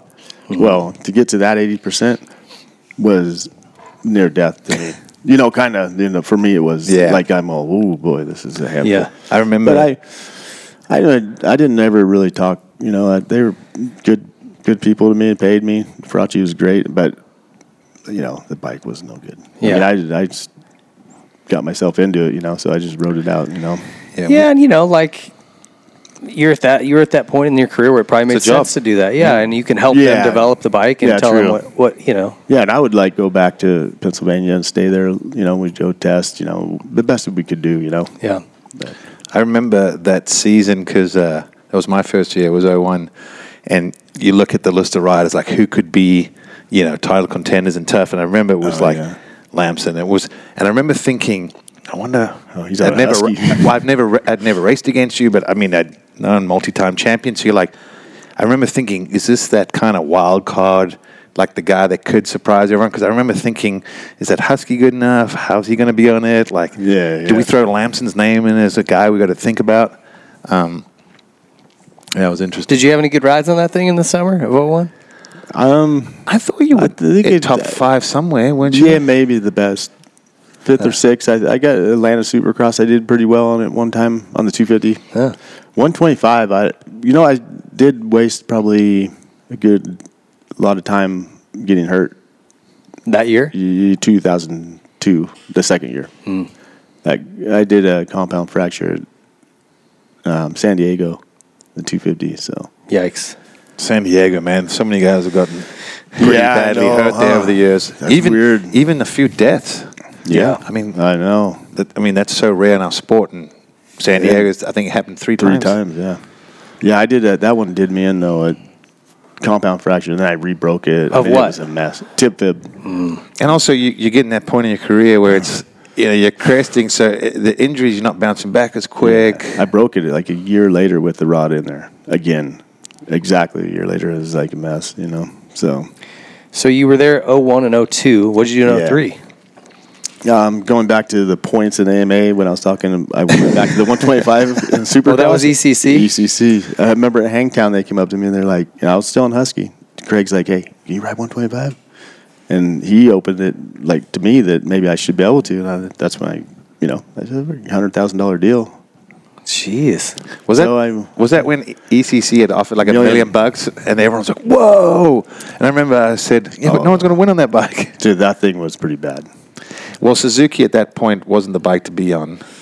When they, and I don't think they had everyone that they needed for performance. Yeah, and I rebroke my tip fib because of that thing too. Like in 03? Yeah. Okay, I was riding for Motor World Suzuki in 03, so I would put my slow bike up against your slow bike and tell you mine might have been slower. It might be. That I can't thing. remember. Well, I got my dad started doing my motors on that thing now. Oh, did he?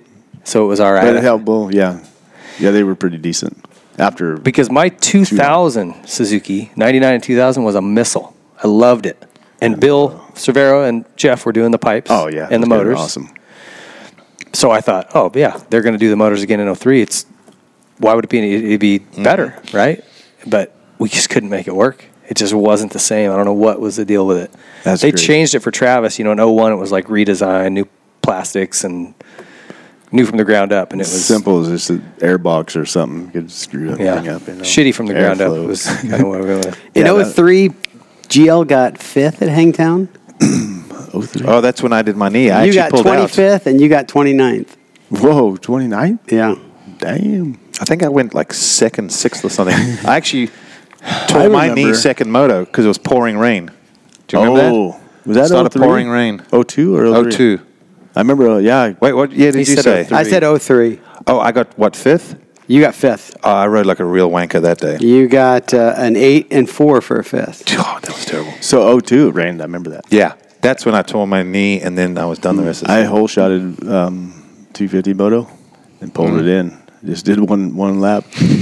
You did? Yeah, let me. I go, man. I hole shot it. I go, okay, this is not going good. My leg from my tip fib, it hurt every time I'd land. So I'm like, time to roll in. Roll in after a hole shot. All right. So was 03 your last year racing then? No, I kept going. I kind of did my. I went a few too many years, I think. Okay. So what did you after that? 04, I did my own team again. Okay. I got my own fun mover, just real simple, and back here at Troy Lee Designs. Okay. It was cool. Did the Troy helped out, and Honda gave me bikes. They didn't give me good stuff. I think I was able to either buy suspension, like kit stuff, at a good price, and then hired a mechanic, a little Damon Concrete. Hired him on and went racing. Did East Coast Supercross. Yeah. And outdoors.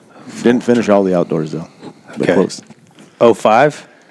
Motorsport Outlet, and that was the last year. That was it, yeah. Like I'm I trying said, to remember okay. Motorsport Outlet. Yeah, it wasn't much to see. So you went from 89 to 2005. Yeah. It's pretty long. That's a crazy long career. Well, we got there.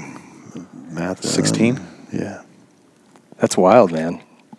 That's a like a I good said, run. I think some of it wasn't very fun. At the end. It's not fun when you're not doing well. And you start riding. I mean, you guys both know when you start riding and thinking you're going to get hurt and you back her down. I mean, it's just horrible. Also, when you're not making the money you used to, you're like, is it really worth it? You could justify if you're making a ton of money, but then you're like, salaries go down, down, down. I went Motorsport Outlet. I think I made like maybe 60 or 70 the last year, maybe. Which still, some guys would be dying for that, but it's still like for the work and the risk and all that. Yeah. Especially when you feel you've paid your dues, it's like you're like, man, I've been there now. Yeah, and you it's get hard to be happy about You get the feel of winning too. Yeah. I mean, it's not fun. Did you ever throw any big championship parties for your couple of titles? Do anything fun? Buy anything fun? No. No. Pretty conservative, I guess. I didn't mess around when I was racing. I pretty much was dedicated to, like, I got this chance. I'm going to use everything I can. Like, I don't ever look, how people look back and they mess their career up somehow or another, and you go, I wish I could have changed this, and that. I don't really think, there's some things, but not. Yeah, we all most would. Of all, but, yeah. Most of all, it was good, There was no anything regrets. like I didn't, like I know I trained my hardest I could. because that was my downfall. Was I think I was like, I was talented enough, but I didn't have like a McGrath where you don't have to train as much and you could get by. You know, I felt like I had to like work twice as hard training to make up for the rest. You know, but I did all that. You know, I didn't get caught up in all the, you know, drinking or partying and all that kind of stuff. I just didn't do none of it. But so no when parties. When you were done racing, you jumped on with MDK and started managing that team. Yeah, I did schools for just like a short bit of time in there. You know, like maybe 6 months. Okay. Up Northern California, did quite a bit. You know, and then that deal popped up and it was pretty cool with Nick Way and David Villeman. Yeah. So good guys. You know, good team. How was that? It was good actually. Did you enjoy the manager role? Yeah, it was a lot more to take care of, you know, a little bit, you know. Yeah, we've all three done it, so. I didn't really enjoy it. I enjoyed learning and doing it, but like it seemed 24/7, and then the babysitting, and then. Oh yeah. I just didn't like sitting at the desk. The fucking Excel spreadsheets. I wanted to just blow my brains out. Yeah, it's a lot. I mean, as riders, I mean, we got I had one job. I wasn't doing that.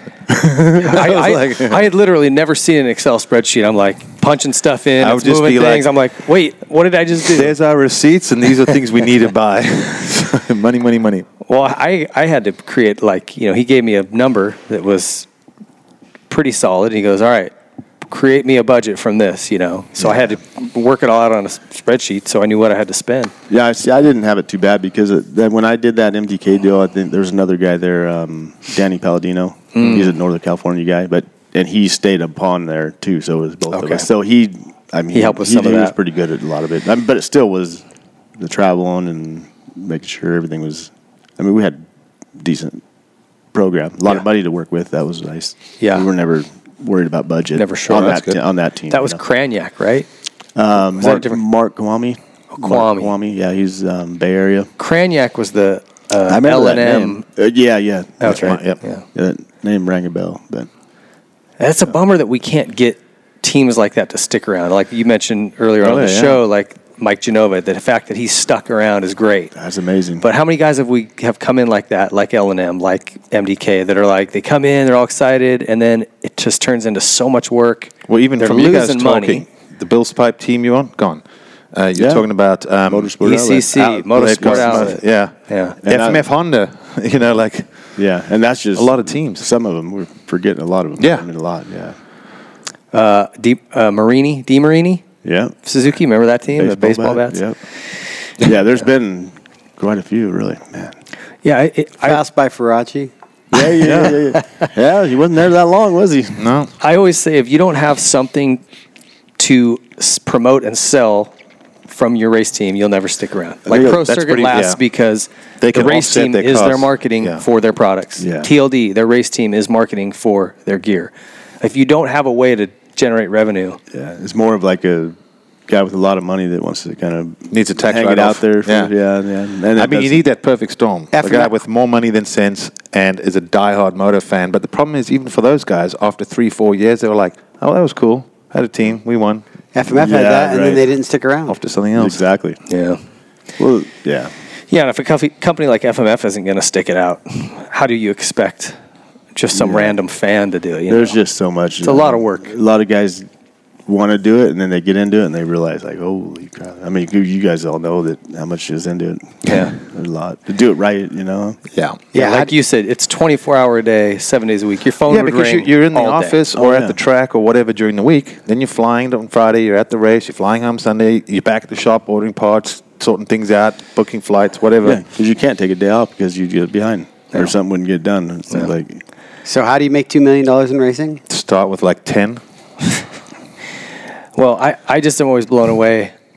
Guys like DeCoster, guys like Kehoe, guys like these guys who've been managers forever. They've been doing this forever. They just keep going to all the races, and yeah, that's It's one way to stay married, though. Don't have a chance to fight about the marriage. Yeah, well, meanwhile, wifey's at home banging the pool guy. But I guess as long as you're good with that, everything's money. oh my. You had to go there, didn't you? Yeah. Okay, so how did it go at MDK? You had Nick and Villeman They both had actually pretty decent years. Yeah, it was while you were good. there. It was just privateer deal, and I mean, it was real basic and easy, really. And then did you go to Tedder after that, or you went to Star after that? Let's see. Yeah, I did a couple years at MDK, so that would have been. Yeah, then I think I did go to. I went to Tedder's for. Tedder's first? Yeah. Okay. Yeah, Tedder's for. Yeah, a couple years, and then Star. Yeah. Oh, I'm sorry. I had Moto Concepts in there. I worked for them. Oh, did you? 09. Yeah. Yeah, 7 and 8 at MDK. 09 to 10 was. I don't remember that. Who did you have riding for you over there? Remember Ben Coisy? French? Yeah. Do you remember that name? Yeah, Okay. And then didn't Chisholm come over? Or was that later? No, I think that might have been later. I can't think. A kid from Australia. Gosh darn, nice guy. I can't remember his name, but there was Leslie. Yeah. Leslie was in there. All right. Yeah, because they didn't have anybody really doing it, managing it. It was just kind of like a bit of a yard sale. Yeah. So I got in there and got a shop in Marietta, and I kind of got them a little bit organized, I think. Yeah. So. And then when you went over to Star, you actually stepped into a pretty good position over there because you had Cooper Webb and Jeremy both freaking knocking titles out of the park right away. Yeah, the timing was good. I was just watching on the way here the show you guys did with Plessinger, and he was talking that same time, that you guys were saying like the bikes were good. I mean, good riders, everything was there. Yeah. And I got in at the perfect time, Was that fun to be able to work with those guys in championship seasons? I mean, it's no different racing or managing. It's way more fun when you're doing well than when you're just if you're getting our asses. Yeah, if you're not doing no good, man. Because again, it's a ton of work, and all this work with no results is tough. Yeah. It's a lot of work and it's not fun. Yeah. How was it working with Bobby? It was okay. Yeah, Bobby is pretty funny actually. He's a character, huh? Yeah, and you kind of he didn't bug me too much, But I had my hands full. I know that. Yeah. Because, Brad, he was kind of the manager guy, and I think the manager before that. Who was it? Morris.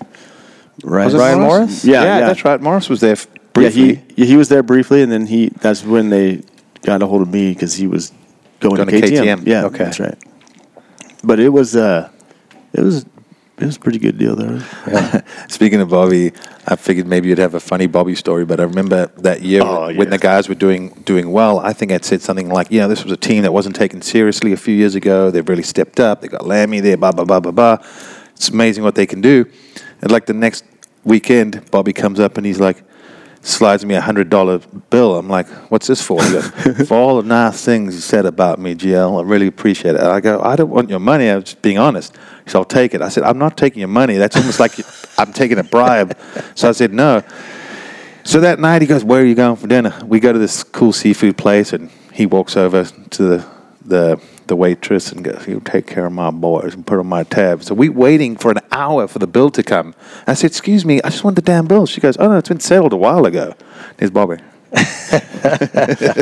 And you did better doing it that way. I know, because my meal was like $100 on his own, and he paid for the whole table.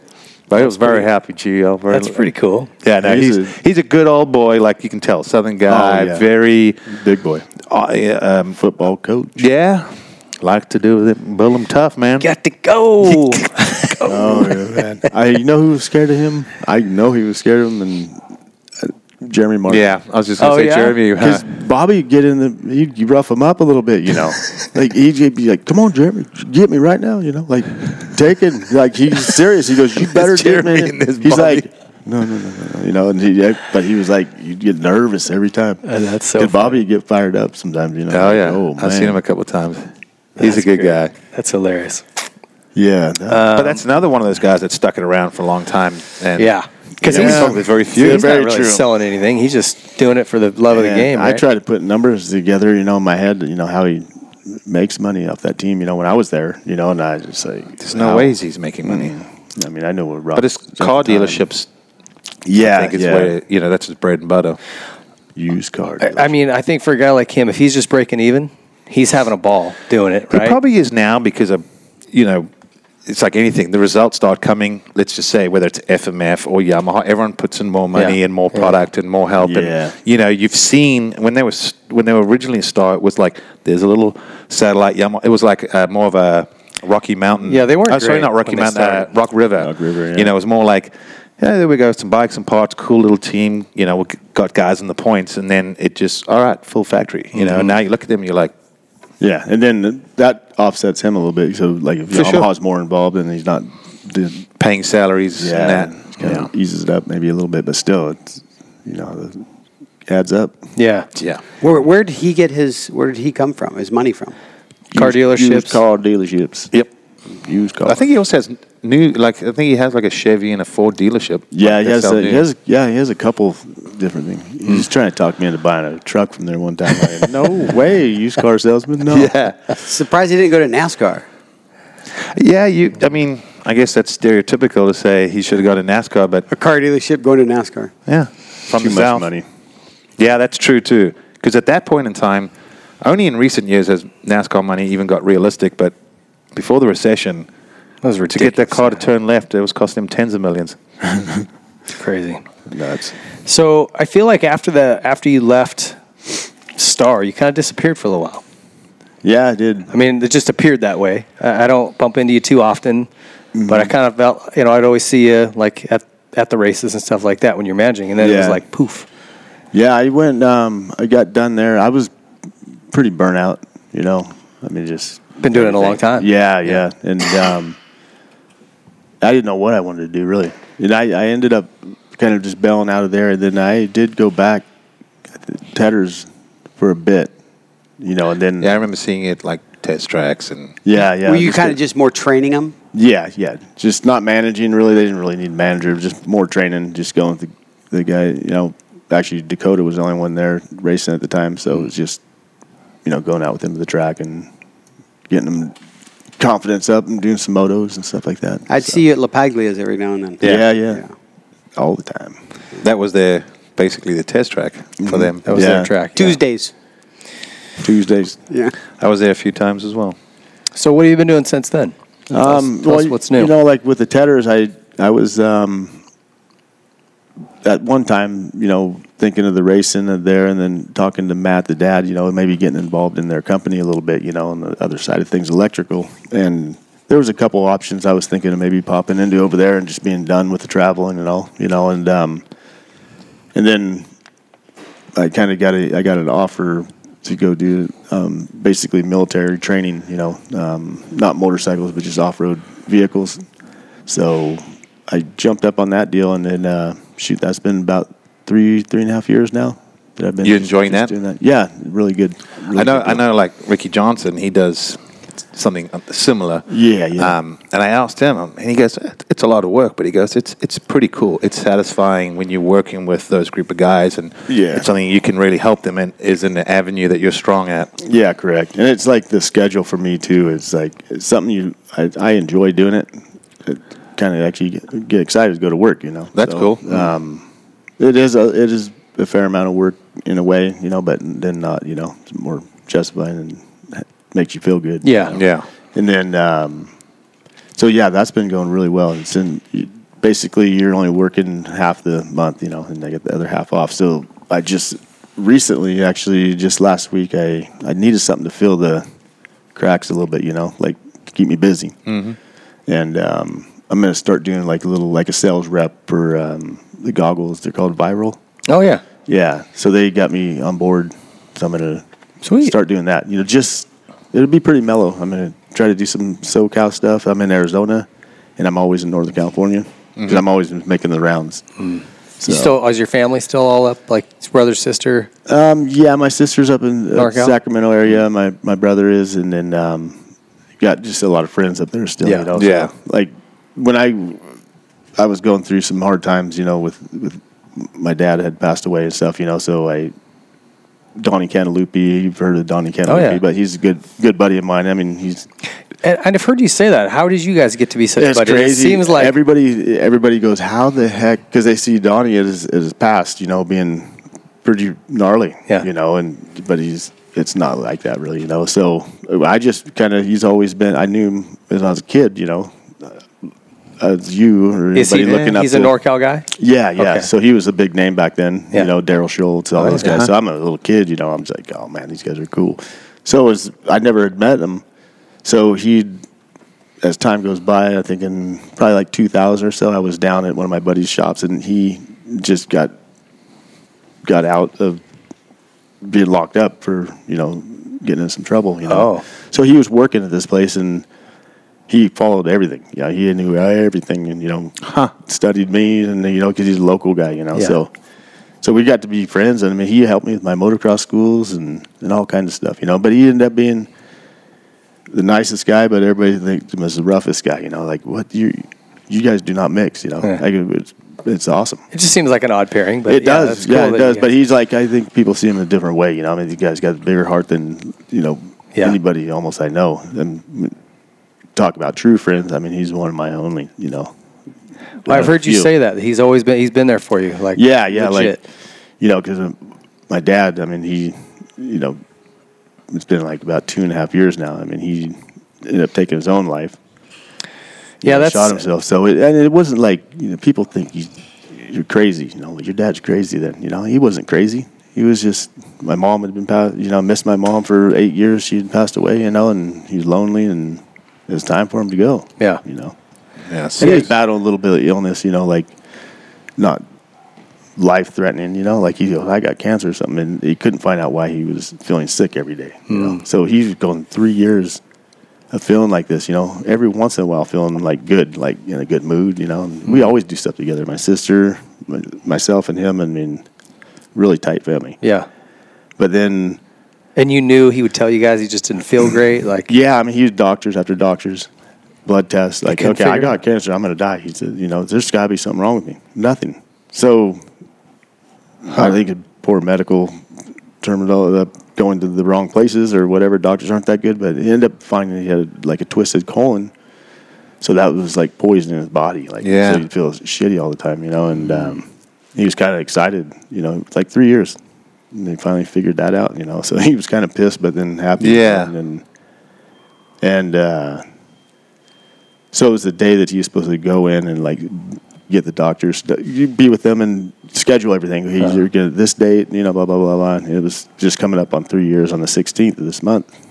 And, you know, he didn't want to be around no longer, you know. And he didn't do it like crazy. Like he almost had it all planned, you know. So yeah, I read somewhere you said he called you just all calmly and left you a message. yeah, he knew he could get my voicemail and left a message. So he didn't want nobody messing with him, you know, coming up and trying to sidetrack him, you know. So Wow, man. That, I mean, I understand, like, you know, for him, he wanted to do it on his own terms, and he didn't want to be sick somewhere or miserable. He might get it, but that's tough for you to deal with, and your brothers and sisters, and yeah. I mean, my brother, he didn't, you know, really deal with any of it, you know. But my sister, you know, luckily she was in Vegas at the time for Allstate. She was at a convention. I didn't even know it.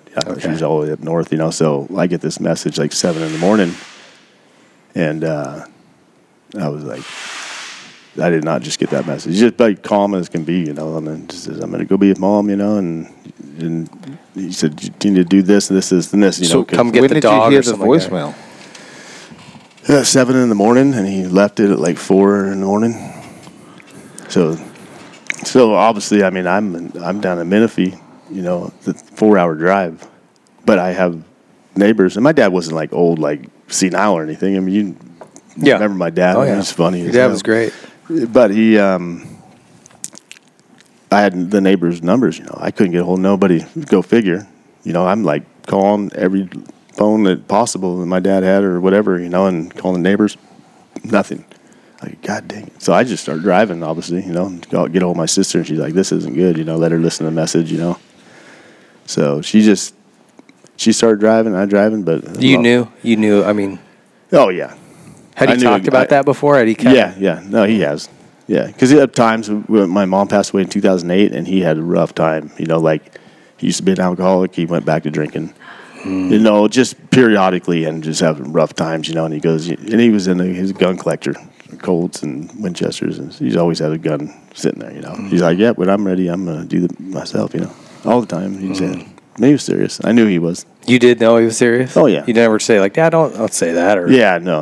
Oh, no, I knew he was in business. If he was going to do something, he did it. He was tough, you know. He wasn't going to bullshit. So did you go in and see that? Yeah. Yeah, you know, and like, a lot of people were like, man, aren't you pissed that he did that to you, you know? And I was like, that sucked, you know. But I'm not mad. Yeah. You know, I'm not mad at him. His decision. If he wanted to do it that way and it's going to make it better, then do it, you know. I mean, I'll deal with it. Yeah. I mean, it sucks. I mean, something that you really can't ever forget, you know. No. I just, you know, I'll go on calls with the fire department and see stuff like that. Oh, where guys yeah. have done that. And it's like, I don't even know these people, and I'll never get those images, some of the stuff I've seen out of my head. So No, I know what you walked in on. I was thinking about that the other day, about what you had to see, I bet, you know. And it's like, but it's a whole nother level when it's somebody you know, and then it's a whole nother level when it's a family member like that. So you just kind of go numb, you know. It's like, especially like you can't get hold of anybody, you know. It's like, but then I don't want to have my neighbor have to go deal with that. I knew, you know. You knew what happened. Huh? Yeah, and I finally got him there like right before I got there. I wouldn't go in the house, you know, because I knew then it would just look like he did it or something. Who knows, you know. Yeah. I just said, wait, just hang tight till I get there, and then, You feel like you're dealing with that okay? Like, I mean, that's almost something you need to talk to somebody about. And I don't know. I think I'm all right with it, you know, but I mean, maybe not. I don't know. Yeah. It's kind of just it's weird, it's strange, you know. I don't know what to think of it, really, you know. Yeah. Like, it's been just almost coming up on 3 years, so. Yeah. It seems like it was yesterday, you know. Yeah. But Trey talked a little bit about, you know, with his dad passing away. Yeah, I listened to that one too. And it was interesting to hear his take, because I've said it before. Everyone obviously handles death, you know, of someone close to them differently. You know, some people seem to be a little tougher, and I don't know if it's a front or what. Some other people just lose it. I'm more the person I would lose it kind of thing. But he talked about, you know, trying to almost bury it and move on, and then he realized at some point, like, I gotta, you know, chat to someone about this and see if. I mean, I don't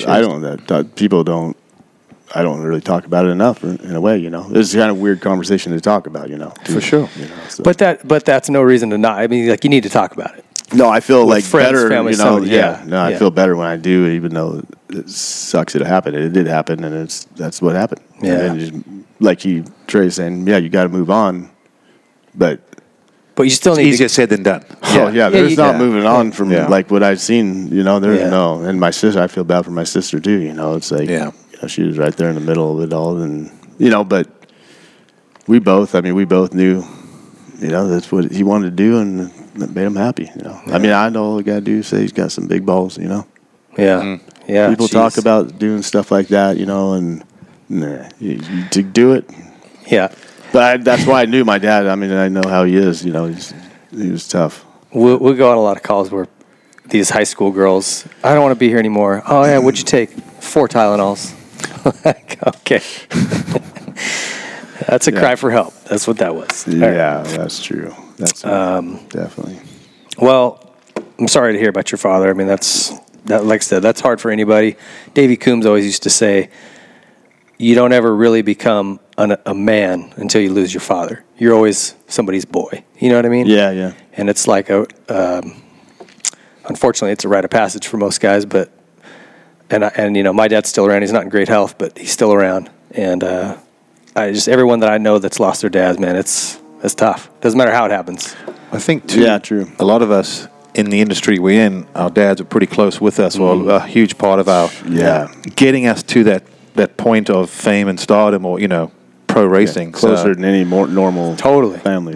Or life. You're like a team, man. For 10, 15, 20 years. Even when there were times you wanted to wring each other's necks, at the end of the day, you were still. I feel like most father-son relationships were pretty darn close. Yeah, I mean, like, it was crazy because my sister and my dad and I, even, you know, after the racing, just shortly before what he did, you know, I mean, we go camping together.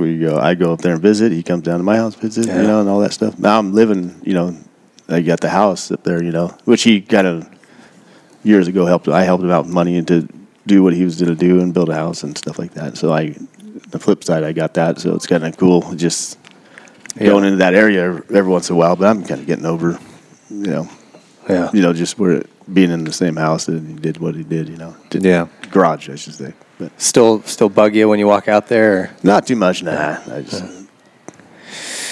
think positive. Try to think of something else, Yeah. But otherwise, all good. So tell me about your kids. You got 4 kids. Some grown, some out of the house. You posted a picture on Instagram. Your daughters are pretty. I know. It's scary. I don't mean to say it in a creepy way, but I'm just saying I got 2 young girls, and I'm like, I wanted to ask you if you ever had to like bust some ass or like scream at some teenage boys. No. But I'm sure that if I knew what actually was going on half the time, I don't know. How old are your daughters?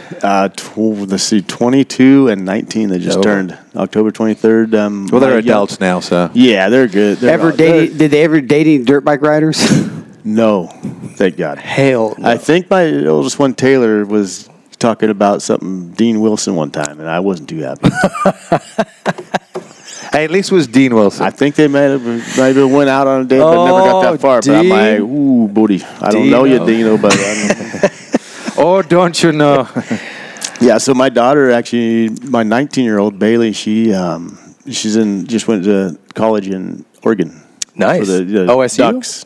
Oh, yeah. Yeah, but she got a scholarship, cheerleading and all that. She's really into that. Awesome, man. And Taylor, my oldest one, she's doing some nursing school. She's out in Huntington Beach, so That's badass. yeah, it's cool. So obviously you'll visit her when you're out here then? Yeah, whenever. Yeah, Cool. I'm down here quite a bit, Nice. So. And Cooper, my- Cooper's your youngest, right? Cooper's my he's here with us today. 13-year-old over there trying to hide. And he likes the moto. Yeah, he likes the moto, yep.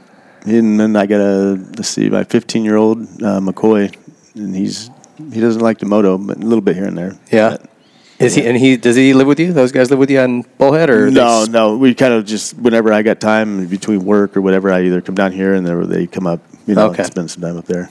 Okay, cool. Yeah, it's good. I got to get him a bike, though.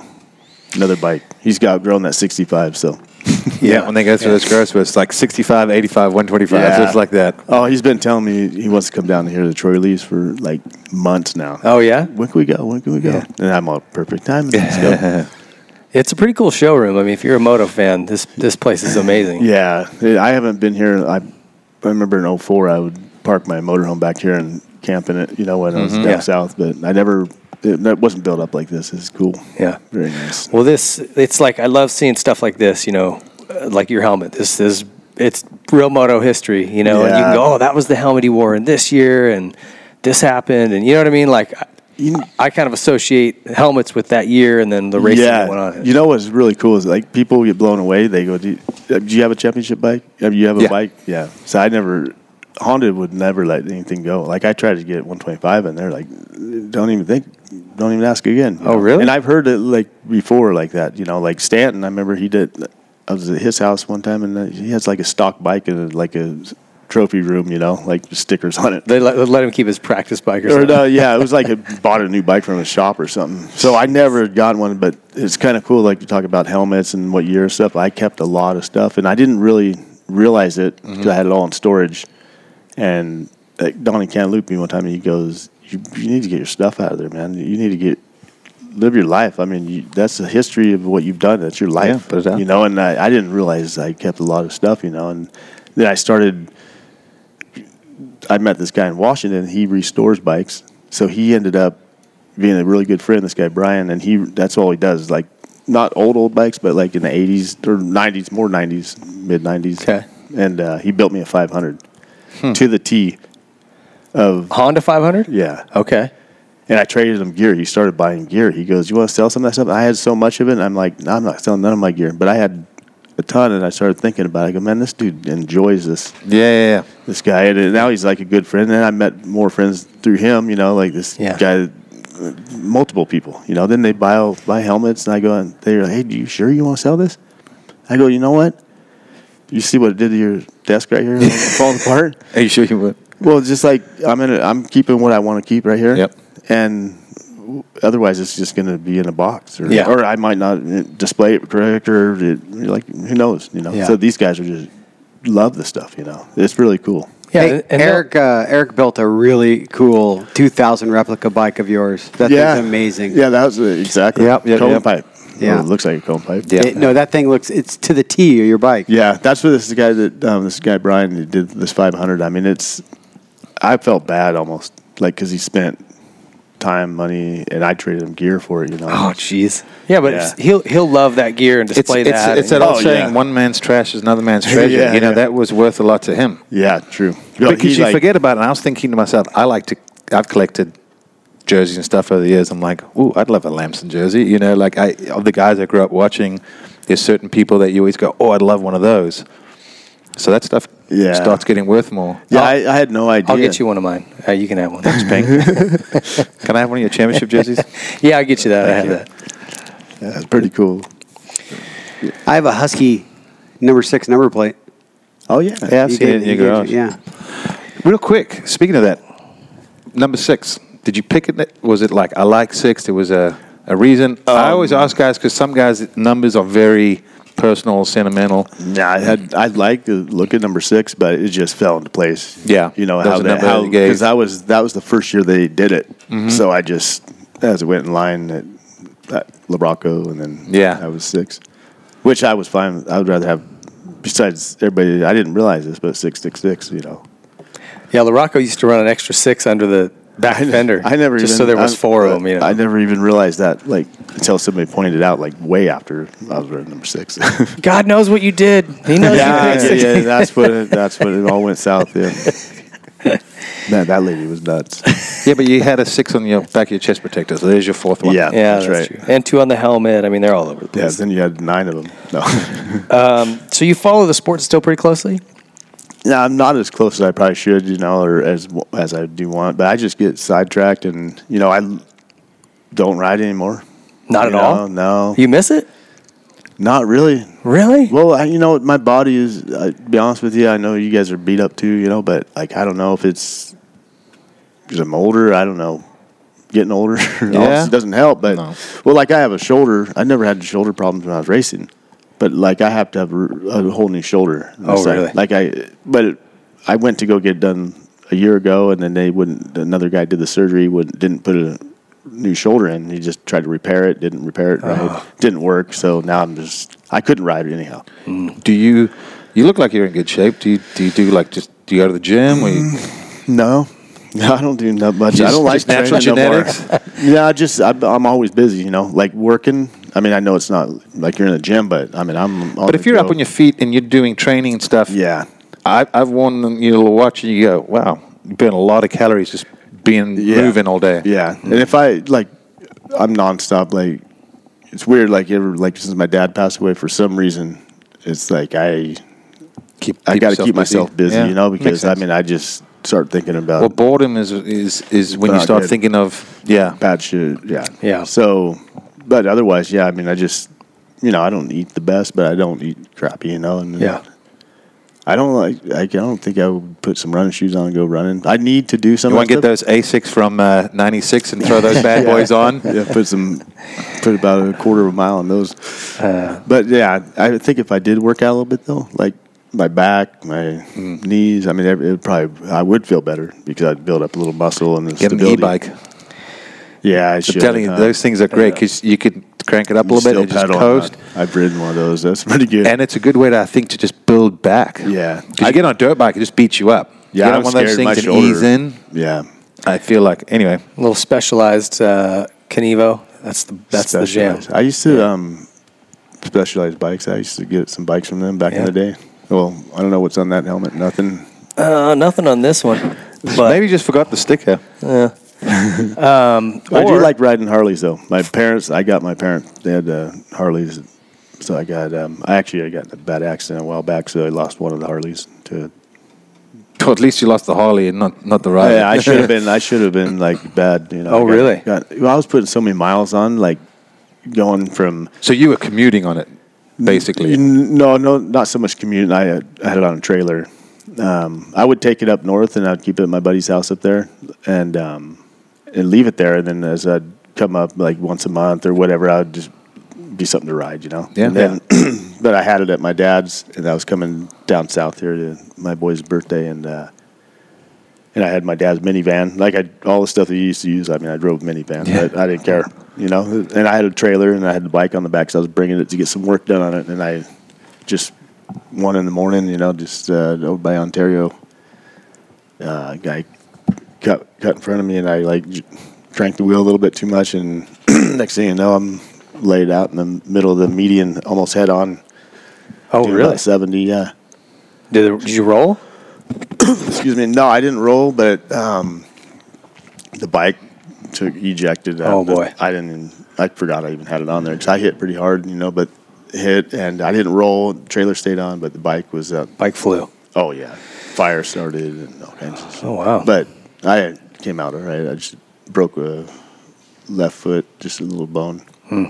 And airbag. And another injury, but this time not motocross related. Yeah, I got a lot of respect for crashes, though. Now, man, I've never been in a car accident, and that scary. Opened my eyes. Yeah, this was only about 6 months ago. I did this.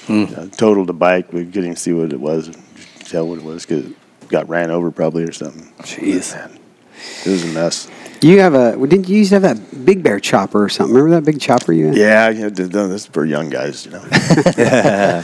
Hey, I rode that thing, and then I rode my Street Glide Harley, and it's like, what am I doing with that other bike? Yeah. I got rid of it. Yeah. It was all stretched out. I remember that thing. Is there anything you would have done differently in your career?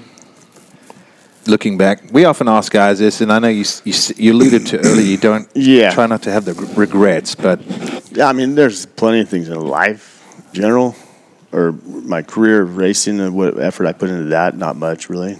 I mean, can't think of anything, but like my choices I've made, you know, through my life. Yeah, I've changed some stuff. We all have those. You know, I mean, I didn't handle things how they should have been handled at times, you know, with, you know, relationships to tying into your money, and I lost it. Like, you know, I've been through. You went through a bit of a rough divorce, am I right? Yeah.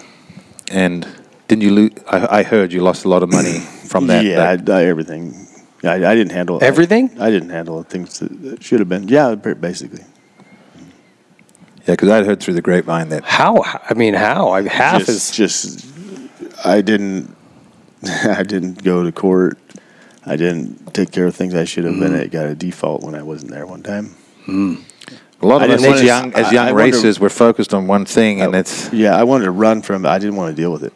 First, I go, okay, half, I'm out, you know. But I didn't do that. So then they just gave her everything? Basically, when I was all said and done, I had like 40 grand in my retirement, so it was like starting over, clean sweep. But it's my fault, 100%. My house up north, everything. Yeah. But... what do you do? You know, I mean, I did it. It's done. Yeah. I can't. I mean, I get pissed every day. I think about it. Like I'm getting. Well, that's the thing. I'm mad right now. No, but it's my own. You know. Yeah.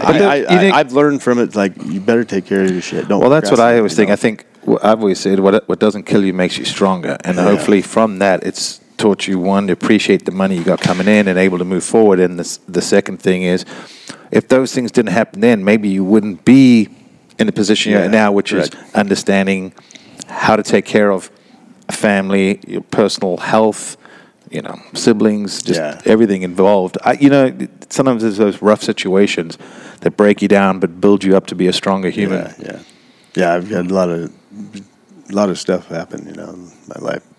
You know, I don't know. It's life. You know what's... It could be a lot worse, you know, but just like how everything's happened, it's like, okay, man, I think I'm ready for a break of this. Things not happening shitty anymore, you know, so. It's funny. I feel like there's a lot of these stories in motocross, as we've interviewed 33 guys this year, and it seems like, not with everybody, but with a lot of guys, there's like really high highs and really low lows, you know? Yeah.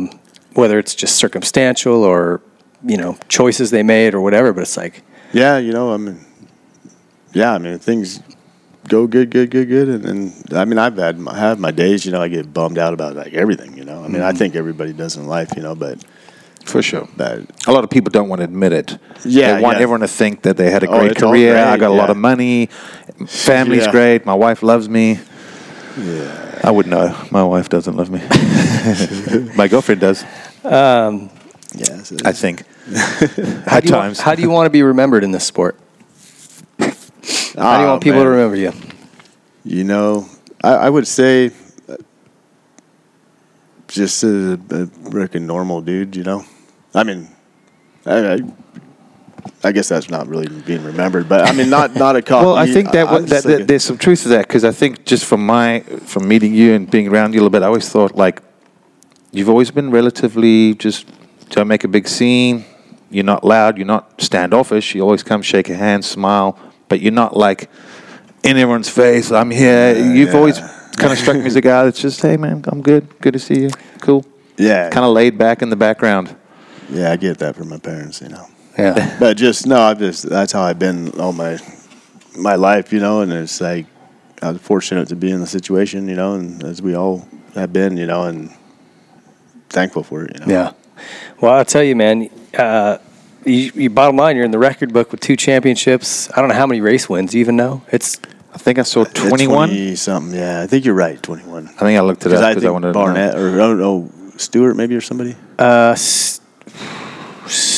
For 125, it's Stu, then Barnett, then I think you.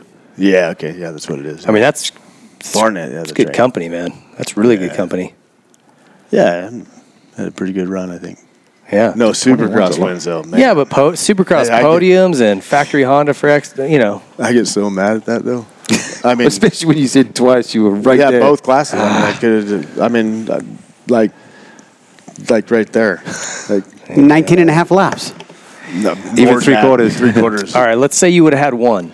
Does that change your life? Does that make you feel like, okay, I did it? No. You know, really, it doesn't. No, I guess bonus money. Maybe. I was going to say, well, the bonus money's somebody else. Couple tens. Your wife would have just taken that too. Yeah. No, it wouldn't. Nah. I mean, yeah. I always used to complain to Albie like how I felt like my whole career was a waste because I never won a title, and he's like, I never won a Supercross title. I wanted it so bad. He goes, we all want shit that we don't get, you know, like it's not easy. Yeah, we all aim here and hope to accomplish some of that or most of it. Yeah, so you be proud of what you did and move on. You know, I never won a 450 Supercross.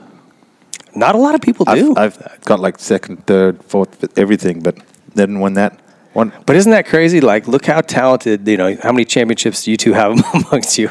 The 3 of us, we have like, I don't know, 8. Anyway. I'm contributing that. But I'm just saying, as good as... Ping, you bring the average down. I know I do. I'm sorry. As good as you guys were, like, how hard is it to win a 450 Supercross? That not any one of us have done it. That says something about how hard that is. Oh, I don't think people really get it if they don't know the sport. You think about, like, there's not a ton of guys that make a ton of money, and there's not a ton of position. I mean, there's only a handful of guys. Look at football teams. How many football teams are there? You know what I mean? Like when you break it down, like top motocross there's riders, like 1,600 paid NFL athletes. Yeah. For this calendar year between the 32 teams, and minimum wage is $4.50.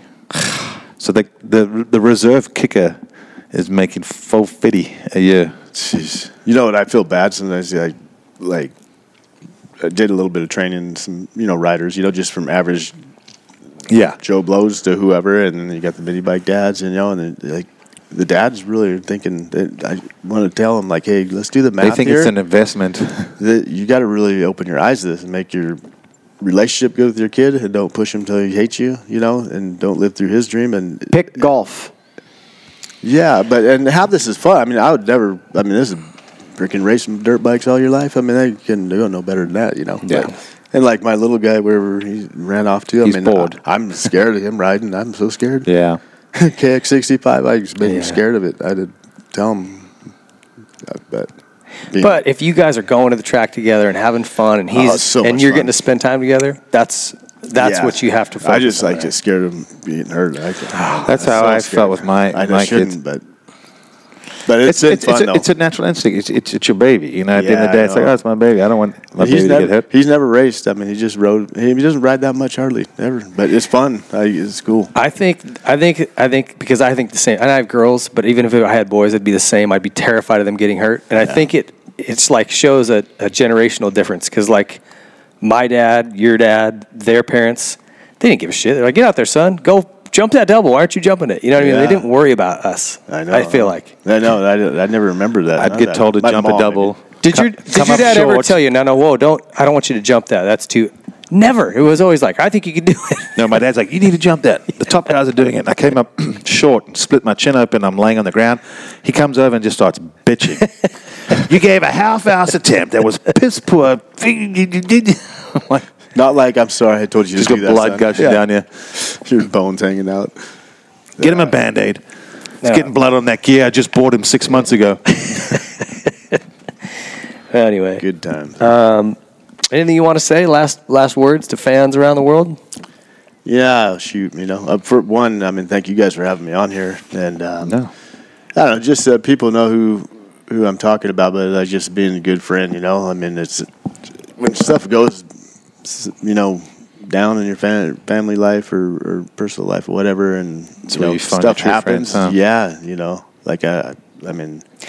You figure out that circle is pretty small, huh? Yeah. And I see how it works, and the people that I'm around and keep in touch. I'm not the best at calling up my buddies all the time and keep, but sometimes I think about it. It's like, man, I should keep in touch more often. But just the people that, and fans. I do gotta say I've never done Instagram. I'm kind of old school.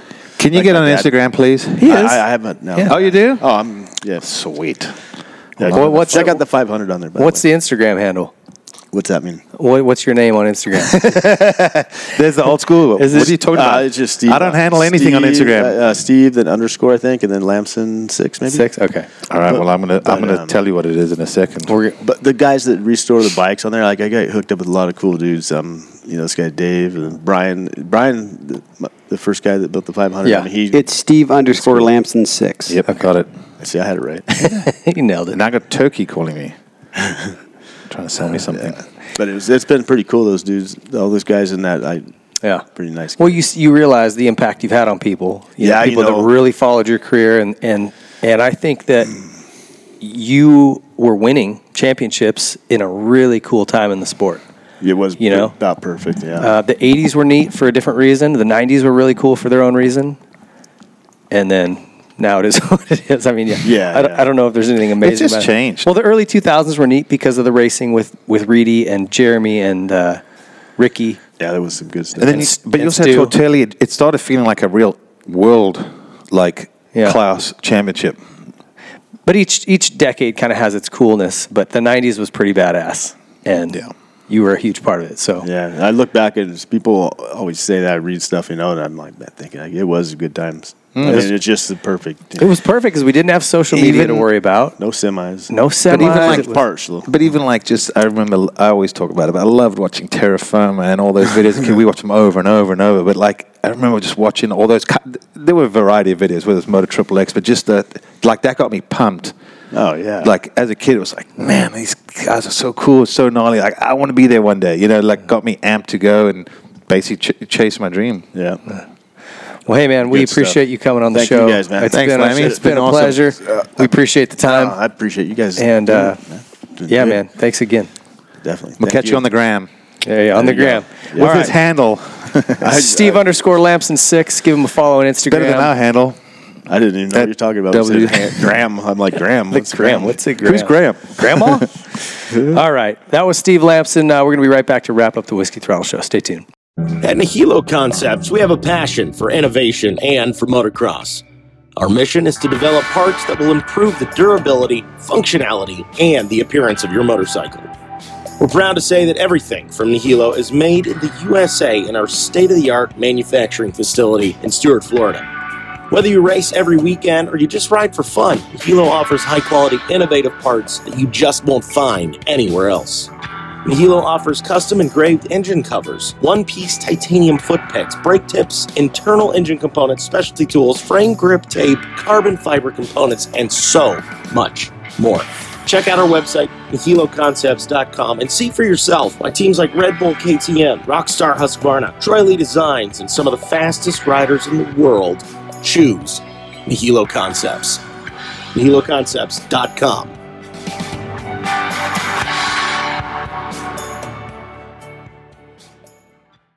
4WP is more than a store. We're truck and Jeep experts. From wheel and tire upgrades to full custom builds, 4WP has you covered. Do your rig right. Shop online or find your store at 4WP.com.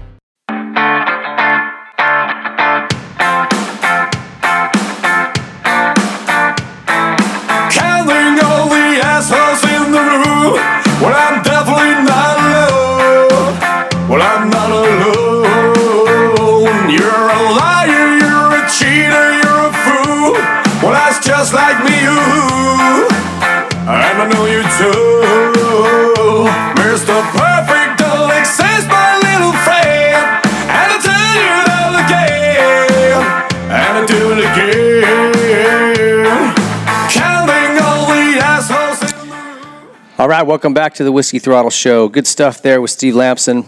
I want to finish up here with our 4-Wheel Parts Get At Me Q&A. 4-Wheel Parts is your one-stop shop for all things truck and off-road related. Side-by-sides, whatever you got, they can dial you guys in with whatever products you want to put on those. They'll do the maintenance, the service. Those guys do awesome work, so check out the number 4wheelparts.com. Donnie, what do we got for questions today? Yeah, I got a couple of questions here. Brian wants to know, with all the riders, managers, and media talking about the length of the season, how come nothing's being done about it? Money. I think that's just money, right? I mean, you've got MX Sports and Feld, both at least not wanting to shrink. If I think Feld is even pushing to expand, but they're fighting pushback from the industry. But neither one of them is going to go, all right, well, you know what? We'll give up 5 rounds and we'll give up 2 and make it better for the riders and teams. They're like, screw that. We're making money with every round we do. We want to do as many as possible. If you just look at professional sports in general, I mean, look at football. Their season used to be, I think, 10 games or even 9 games back in the day. And then it was 11, then 12, and then it became 16. There's preseason. The same sort of happened in our sport. It's grown. There used to be the Super Bowl of motocross and a couple other events, and then it became a series, and the series grew. And then, remember, they used to have an outdoor during Supercross season, and this, and now it's become more streamlined. But I think you're right. At the end of the day, as long as they're making money, everyone wants to grow. But I think there has been pushback, whether it's from the manufacturers. I don't think they really care to do much more because there's obviously a huge cost and people being gone. And it's, the longer you make the series, the more you wear people out. And I think the shorter their lifespan is in the sport. But you also don't often see the series going backwards, like you said, giving updates and shrinking. And if these guys are all making money, why would they? And I think there's a balance. And I think right now, yeah, some people will say it's a little too long, but at the end of the day, it is what it is. You sign up for it, you got to go do 17 rounds of Supercross and 24 motos outdoor and try to stay healthy. And it's becoming hard, and I think that's why we're seeing these days, riders, like I've never seen so many guys dealing with burnout or fatigue or Epstein-Barr, but maybe, guys are just so on the limit all the time. So I think certain people feel it's too long already, and I think for other people it's like, hey man, it's once I'm in my rhythm, we're fine. So there's also differences of opinions. If you sat in a room with 100 people, you'd probably get at least 50 different opinions. Yeah. Depends on what to do. Depends on where you're at in the championship too, right? In either championship. Yeah. Right? Like if you're in the You're hunt, in 14th, you're like, let's end this shit. it's beer 30. Yeah. Let's get out of here. You're number 2 with 2 points behind. You're wanting to keep going. Yeah, extra round. I just don't see it ever shrinking. I hope that Feld doesn't continue to, their push is to go more international. Let's do one, wherever.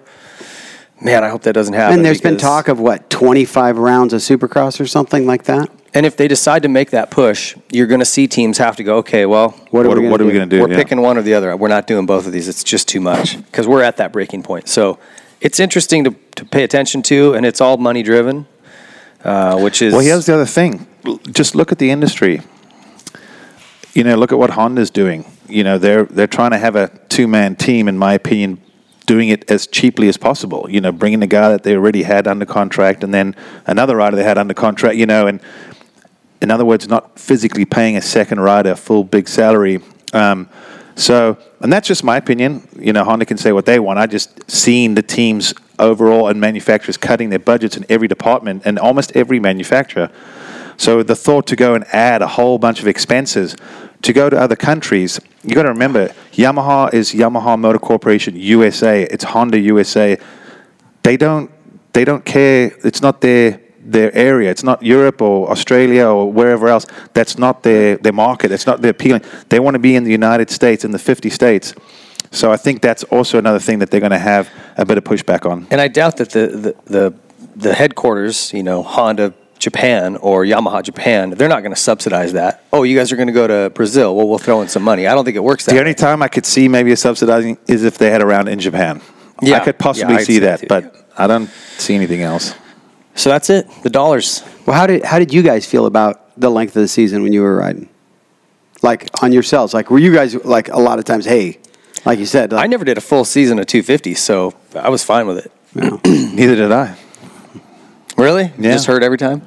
Well, I was only there, really 07, and I broke my collarbone, missed a few rounds in Supercross.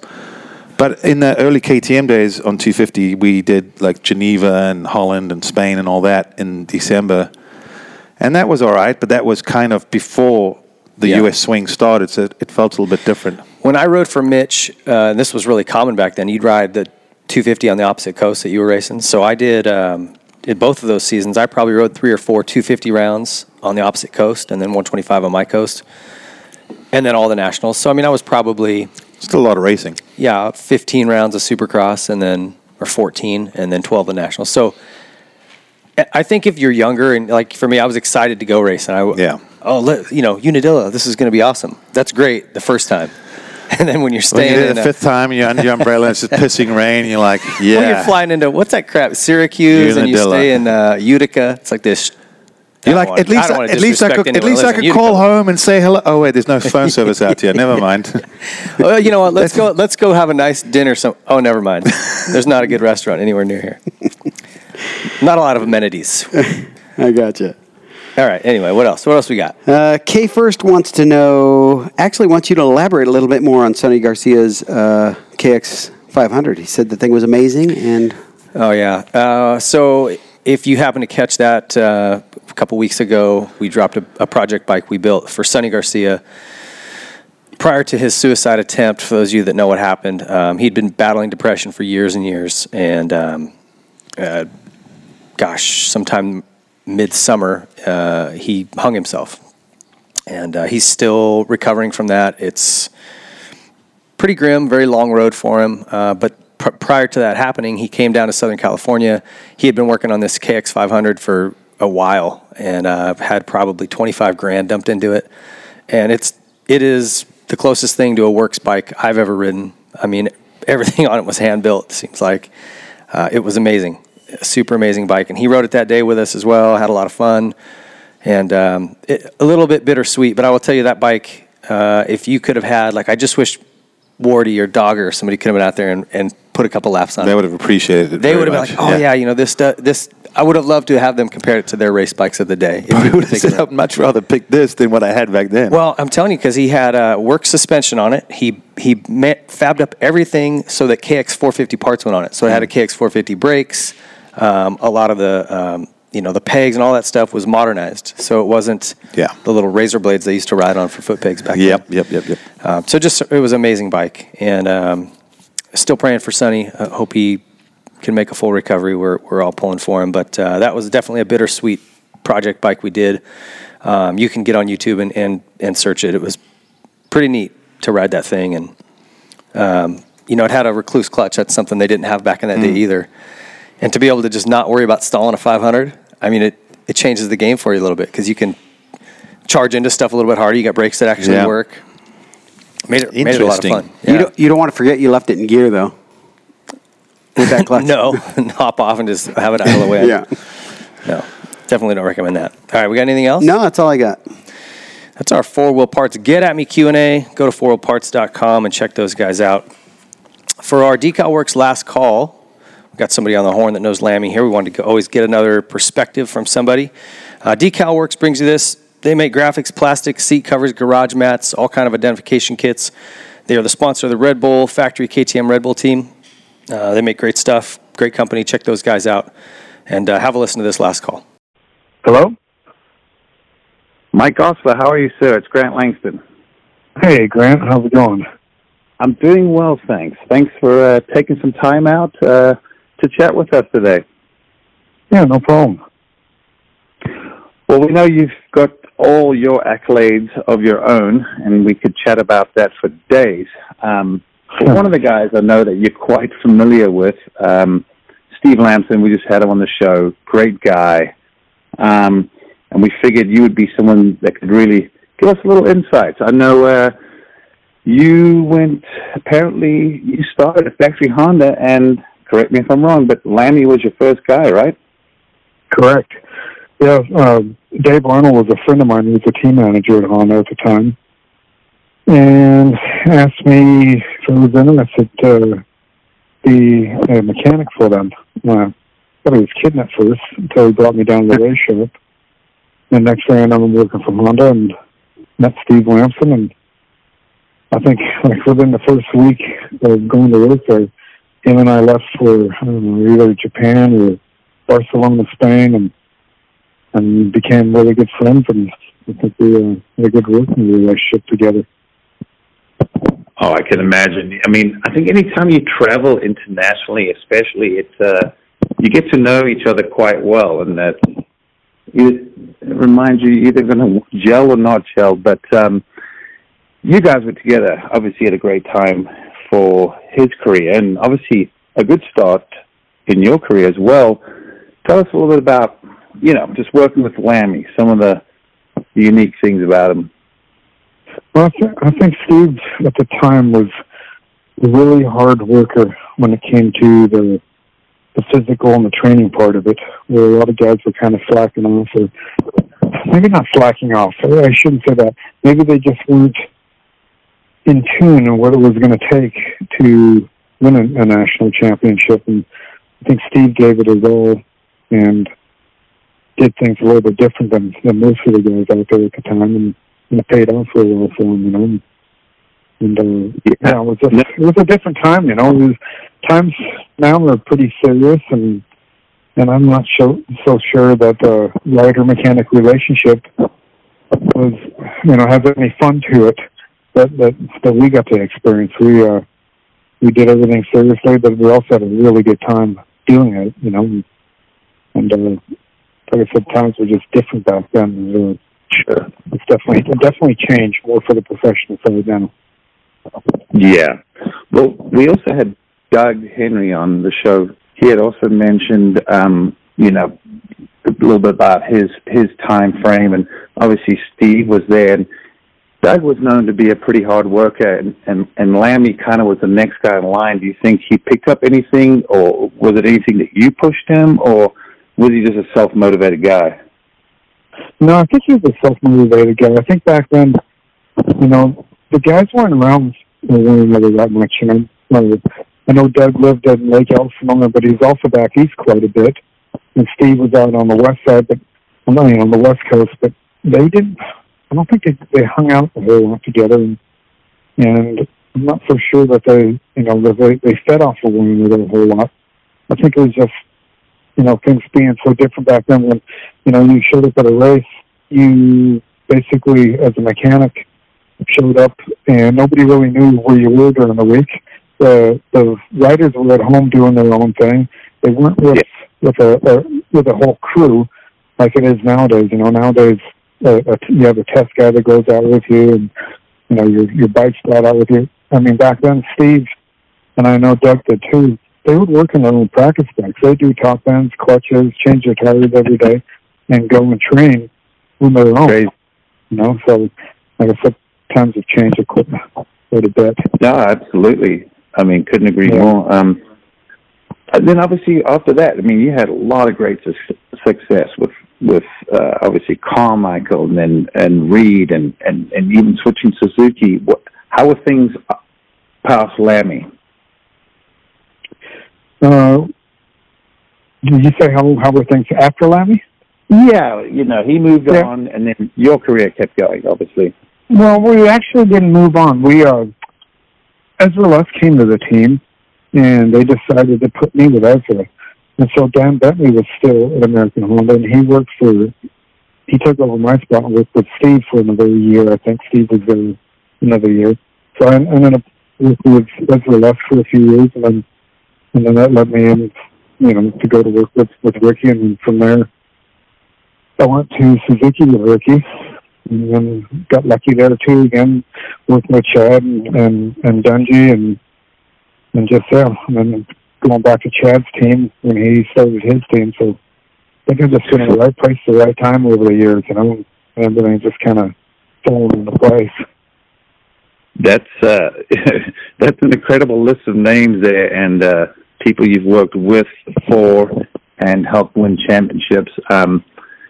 That's definitely a story I'd love to hear. I thoroughly enjoyed when we had Brian Lamson and his era, and I think he was maybe a few years before you, and then you were sort of but he's a legend too. I mean, I always looked up to him. Being a mechanic, just seeing the riders that Brian had. He had an awesome career too, and just being around really good people. And it isn't. I mean, it takes a whole team and a whole effort. As well as I do, it isn't just one person, but it's just when the whole group gets together and they work good with one another, and good things happen. So it's absolutely a team. But right. Brian had a great story, and I think the amount of legends you worked with is actually quite incredible, and that's a great story on its own. Last question before we let you go, Mike. What are you doing these days? Where are you at? What you up to? Fill us in. Well, I opened up my own shop a couple of years ago. I'm up in the central part of Idaho. Oh, nice. I call it God's country up here, and decided to move up here and just work on a little bit of everything. I mean, I've worked on a lot of side-by-sides and four-wheelers and some motorcycles. Some people send me some engines. I mean, even this week I worked on an airplane that had a Rotax engine in it. So you just never know what's going to roll through the door, and it's never the same. It's kind of neat working for yourself because you get to do a lot of different things. And what's the name of your place?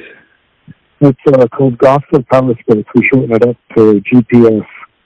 And it's super, super busy here. Well, awesome to hear that. And I also hear you might be heading to an amateur event here pretty soon. Yeah. I work for the Honda Red Rider program, and we do 5 or 6 events during the year. And bring a semi-truck out there, and then bring in a couple of technicians and take care of all the people that are on Hondas. And I kind of get to go back to some of the roots as far as being around amateur racing, with my kids racing for all those years, and myself racing a little bit here before them. And it's just kind of neat to go back to where we started from, Yeah, it's got to bring back some memories, I can imagine. No, that's cool. Sounds like you're a busy man, busy as ever. Well, we thank you for your time and your stories. And like I said, I still think your whole story would be an incredible one. And hopefully we can get you on the show when you have some time, because you're a busy man, as I can hear. But Big Goose, Mike Osler, thank you a million. We really appreciate you coming on. I do too, Grant. Hey, good talking to you. It's always good to talk to you. Likewise. Thank you. All right. Good luck with Thank you. We'll see you. All right. Thanks. I appreciate it. See you. Bye. Bye. All right. And we're back. That that pretty much wraps up our show. Thanks, Nice. Gio. Nice. That was quick and easy. Thank you to Steve Lamson for coming in. Always great to hear from him. And thanks again to our sponsors. If you have not checked them out, please go to powerdot.com. Support these guys that support our show and who are investing money in this sport. That's the only way we keep them coming and keep our sport healthy and alive, you guys. Yamaha, Method Race Wheels, Troy Lee Designs, Decal Works, Dunlop, 4-Wheel Parts, Adidas, Pro Circuit, Nihilo Concepts, Fire Department Coffee, Specialized, Vital MX, Paleo Ranch Foods, Langston Motorsports. That's the Whiskey Throttle Show. Thanks for watching. We'll see you next week.